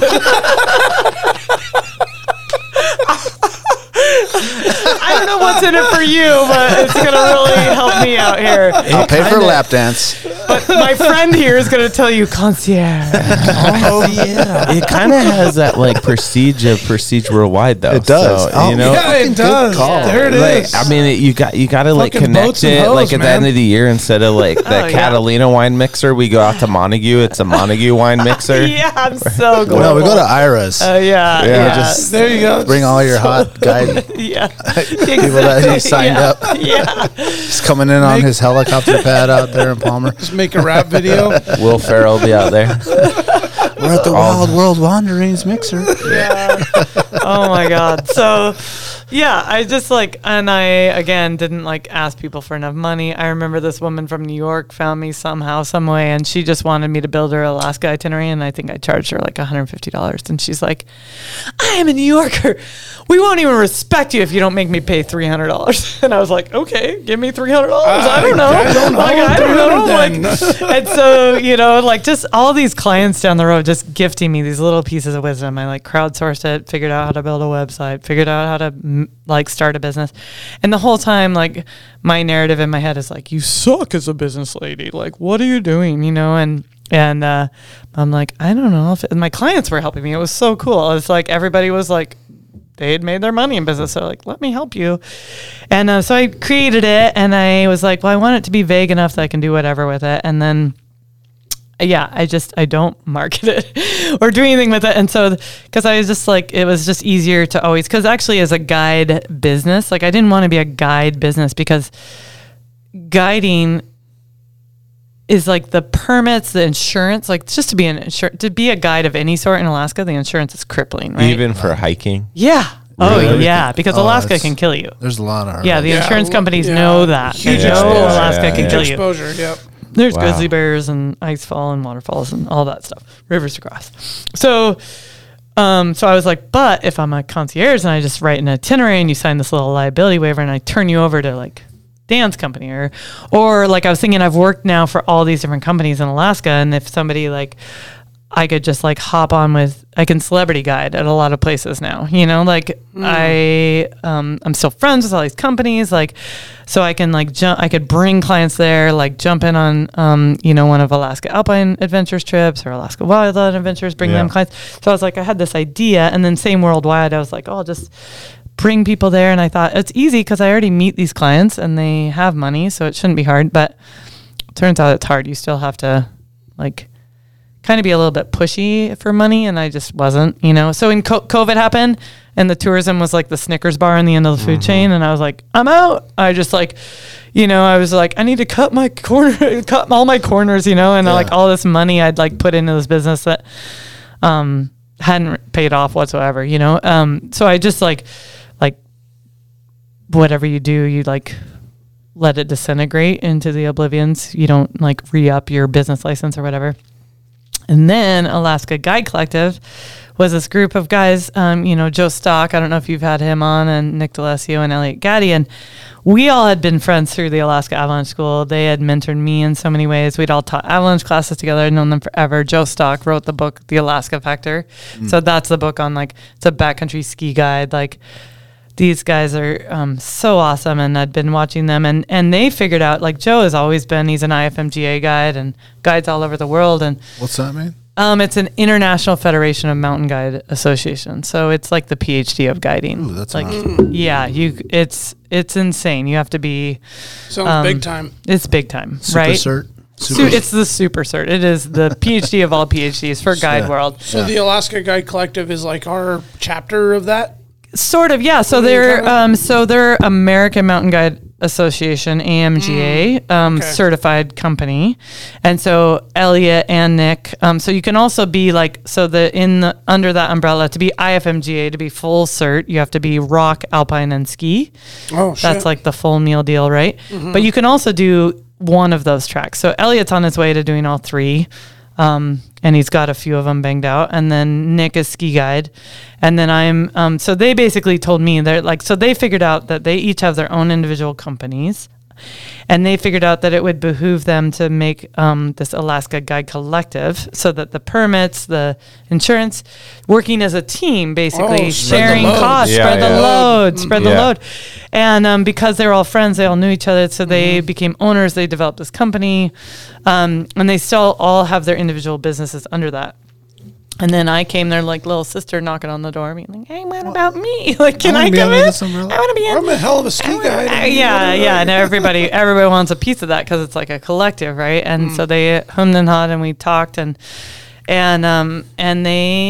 I'm kind of like their guinea pig. They figured out how to make me an employee. So the three of them are owners, and I'm their first employee. And cool. They planted the seed with me earlier on that in order to work with them at all, I'd have to start on the AMGA track. So that's like I had to start on my own little like ski guide PhD, right? It costs a ton of money. It's a lot of resume. Like you have to, like, for every course, like I'm halfway through, right? So I've done the courses. I have 2 exams left. Each exam, like COVID slowed that down because remember we got shamed out of the backcountry and I had to just climb chair 3. Well, climbing chair 3 on an AMGA resume doesn't look like anything that they want to give you a scholarship for. You're really not doing anything amazing right now. The like, front side of Alyeska. What grade ice is that? I was like, well, it depends on the day, but sometimes it's, I don't know, it's very blue sometimes. Yeah, our blues are grade. like black other places. I know, I was like, super steep. Yeah. It's like a purple. I had to It's a kick black steps. where you're from. I had to kick steps with my snowboard boots. I'm not sure. So I would inner tube down it. So here's me trying to build my resume, quote unquote, for this like AMGA ski exam. And then like last year blew my knee, had knee surgery, this year recovering. So it's like, and then there's like a timeline, right? So next year I have to take my exam. So like I have to like tomorrow all day I'm going out with Joe and Elliot and we're just tying each other to ropes and throwing each other off cliffs. And then like pretend crevasse rescue, like we're doing that all day, right? So there's just a lot of skills and being in the mountains, and it's all worthy information. And I feel like it's hard because I'm 50, or I will be this April. It's hard for me to say that. I'm trying to practice saying that. 49. But I'm in there with, I'm 49. It's the other 29.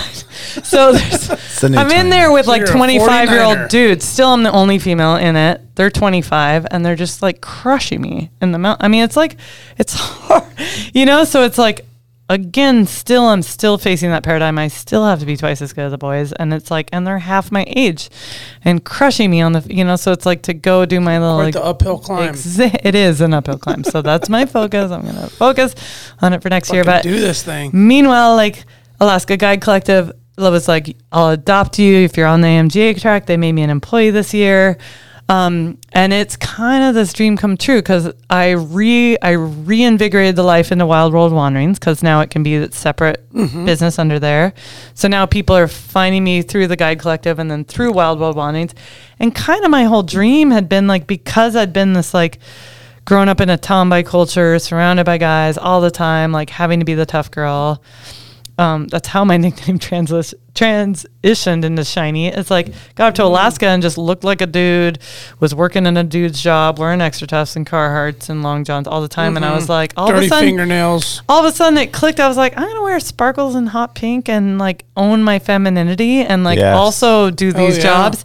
And all of a sudden I just like shifted and went like full on like uber girly. Like the little girls of Girdwood just like follow me around the ski slopes like, you're so shiny. But I'm like, it's like I was like taking femininity back. I was like, I can go backpacking in a dress. Like it's more comfortable, And it was just like, it's like that same thing of awakening of like owning it, walking in a room. I'm like, God damn it, I'm going to be female and do this. And I'm going to like rock it. Like there's nothing to say you can't be sexy and badass, or badass can't be different, or sexy can't be different, or owning who you are in your own body or your own gender or whatever can't be different, And so that's like how I waltzed into that piece. And then, so now it's like under Alaska Guide Collective, these guys, I was like, you need a woman on the team. And they're stoked about it because these guys have been like my brothers forever.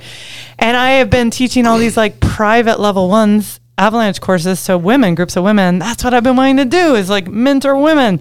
So now I get to like teach women, because a lot of times women were getting into the backcountry via their boyfriends or their husbands and just following and still not feeling like they had the voice to be like, are you sure this is okay? Because our intuition, even if we don't have the knowledge, it always has wild knowledge, right? We all know that when you've been out in the wild and like all of a sudden you feel a wolf watching you or a grizzly bear, like we still have that primal knowledge. We still have wildness. The clan of the cave bear. It's the clan of the cave bear, right? We have that within us. So our intuition knows when we're in danger. Yeah. And so with the sense of logic too. Yeah. All of it. So it's like, but there was story after story in accidents where like people had said like, I knew that something was up. I mean, even the stories I told about my knee injury, right? My intuition, when I play back the tapes, it told me that I shouldn't do that. So everybody in an avalanche accident has said like, my voice said this. And in groupthink, people won't speak up. And then when you add in a gender dynamic and you have men and women in the same group, whatever that dynamic is, especially if it's like, oh, my boyfriend has a level 2 and I don't have anything, then like maybe her gut says like, this is dangerous, right. And then she doesn't say anything, and then something happens, So I was like, I want to educate women and give them their own space to ask their own questions and teach them decision making, and give them the power of that voice. Have a voice. Yeah, it's so powerful, right? Yeah. And backcountry skiing is just the metaphor. It's like I'm trying to gift that having a voice back for like all of the times where I didn't have the courage to have a voice. Yeah. I know so many women that feel that way, that actually like either had an experience in the backcountry they're uncomfortable with, or won't do it because they don't know it themselves. Right. And like you're talking about earlier, like you want the A plus. Yeah. Like, I'm willing to take a bigger risk than Yeah. someone else.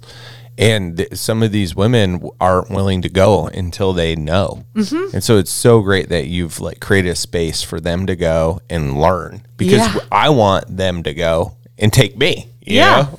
It's so fun. I've had the best year Yeah. doing that. And I'm like, it's been the coolest reward of like making that tough decision to tell Valdez Heli Ski Guides I wasn't coming Yeah. back, to be like, I have a different gift to give the world. And like, maybe my knee was like the universe, like giving me the smackdown to be like, hey, pay attention. Like, Yeah. Yep. you're Change it up. wasting your gifts in a different zone, you know, and maybe you need to refocus. You need to, like, anytime we get the smackdown, anytime we're dragged to the bottom of the ocean, it is a gift from the universe saying like, what changes need to happen in your life? Yeah. Like, what have been your priorities? Like, are you putting your ego first? You putting like, what do you really want to do? Valleys in life are an opportunity of growth. Totally. And if you don't take it, you missed it. Totally. And it's like when they come, it kind of sucks. But if you know that going into it and you have that mental attitude and the strength to like dig in deep, then you're kind of like, oh man, I have a gift here. I'm going to unwrap it. yeah. What am I going to do with this next period of my life to Yeah. make sure that I grow and become more wise or whatever? Totally. Experience life. Yeah, now I kind of giggle like when stuff goes wrong. Is like, I do. I mean, What's it's next? Yeah, because I'm like, okay, I get it. Like, I get it. It's You an know, like the little opportunity. angels are throwing it down. Is like, okay, I like messed up my Forest Service application. I didn't get the job that I had last year. You know, and you're like, okay, well, I guess I'm supposed to do something different. Like, Yeah. what is that? Like, what am I meant to do next? You know, like, where's the blank space? How can I lean in? What's the That's next where the page? magic happens. What's the new stuff I got to experience or learn? Yeah. There's Next always more chapter. to learn. Yeah. The next Always. chapter. Brooke, thank you for sharing your story. Thank you for your inspiration to all the boys and girls that are growing up here. Your ability to push forward and be a pioneer in the guiding service out here, and to open the boundaries for people, that men and women that may want to be coming into this scary atmosphere that some people might see a lot of boundaries that you have already broken. We appreciate you. If anyone wants any more information, definitely check out at wildworldwanderings.com. Brooke Edwards, thank you so much for coming. We appreciate you. Alaskans, thank you for coming. Thank you for supporting our website. Thank you for supporting all the Alaska businesses that are supporting us. We appreciate all of you. Thank you. Thank you, guys. It's been such an honor and a pleasure to be here tonight. I just like deep love and respect to you and all our fellow I think Alaskans. you're blushing a little bit. Thank Real shiny. Real shiny light.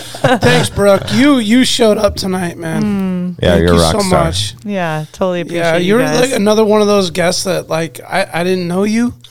You showed up, you're like, who are you guys? I'm like, who are you? And we just sat here and had a genuine conversation as human beings. Isn't that the and beauty of it? connected, and like I'll never ever forget this conversation. Aw, thank you. So many Me things neither. touched my heart. I had so many like revelations in my mind as you spoke and things that you shared. I'm like, oh, man, that's the beauty of this thing, man. Totally, like heart-centered conversations. Love it. And like that's Love where we come together as humanity. That's why That's we're right. That's why we're here, right, Yeah. boys? That's right. right. Thank you, That's Brooke right. Edwards. Thank you. You are thank amazing. Thank Yep. you. You are Thank you. amazing. Alaska, stay wild. Cheers. Peace. You remember my speaking to you of what I call your overcautiousness. Are you not overcautious when you assume that you cannot do what the enemy is constantly doing? The Alaska Wild Project podcast is brought to you by the following sponsors. Tailored Restoration 24-hour emergency home services, helping Alaskans restore their dreams since 1972. Services include fire, water, mold, post-emergency cleaning, repair, and remodeling. Give them a call in Anchorage, Eagle River, Matsu, or Fairbanks. Hit them up at tailoredrestorationalaska.com. Looking to buy or sell a home? Look no further than Alaska's #1 real estate team at alaskashometeam.com. Decades of local experience, knowledge, and expertise in a competitive real estate market. Alaska's Home Team makes buying or selling your home a breeze. Give them a call today at 907-277-3777. Lady with a Plan, your own Alaska event planner. From scouting the perfect location to planning the tiniest details, specializing in event management and production for intimate social gatherings, retreats, birthdays, bridal, and baby showers. Find Lady with the Plan on Instagram. The Bait Shack, located on Ship Creek upstream of the bridge. Can't miss the bright red shack. They're the go-to fishing gear rental and guide service on Ship Creek. Tight lines and fish on. Come hook into the action with them. Hit them up at thebaitshackak.com. Double Shovel Cider Company, located off of Arctic and 58th, handcrafted Alaskan-made colonial ciders. They also have a tap room downtown on the corner of 5th and E. Stop by today and taste an award-winning cider. AKO Farms, located in Sitka, Alaska, built from the ground up with concentrates as their single motivation. Find their products such as their sugar wax, full spectrum diamond sauce carts and more at the Treehouse AK and other dispensaries around the state. Ask your local bud tender about AKO. TheTreehouseAK.com, located at 341 Boniface Parkway, Alaska's own and grown cannabis and CBD store.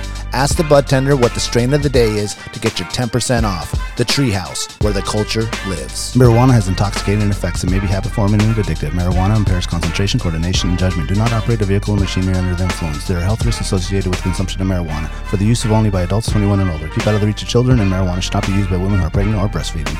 Serrano's Mexican Grill, 2 locations, one on Tudor, one on Northern Lights. The Northern Lights location has their new tequila bar. Check it out. Also see their daily specials at serranosmexicangrill.com. Lawn Pro AK, Alaska's year-round professional property maintenance team. Services include snow and ice management, weekly lawn care, and more. Get your free estimate today at lawnproak.com. East is equal in prowess and act upon the clean. I say try. If we never try, we shall never succeed. This proposition is a simple truth, and it's too important to be lost sight of for a moment. If we cannot beat the enemy where he now is, we never can. It is all easy if our troops march as well as the enemy, and it is unmanly to say they cannot do it.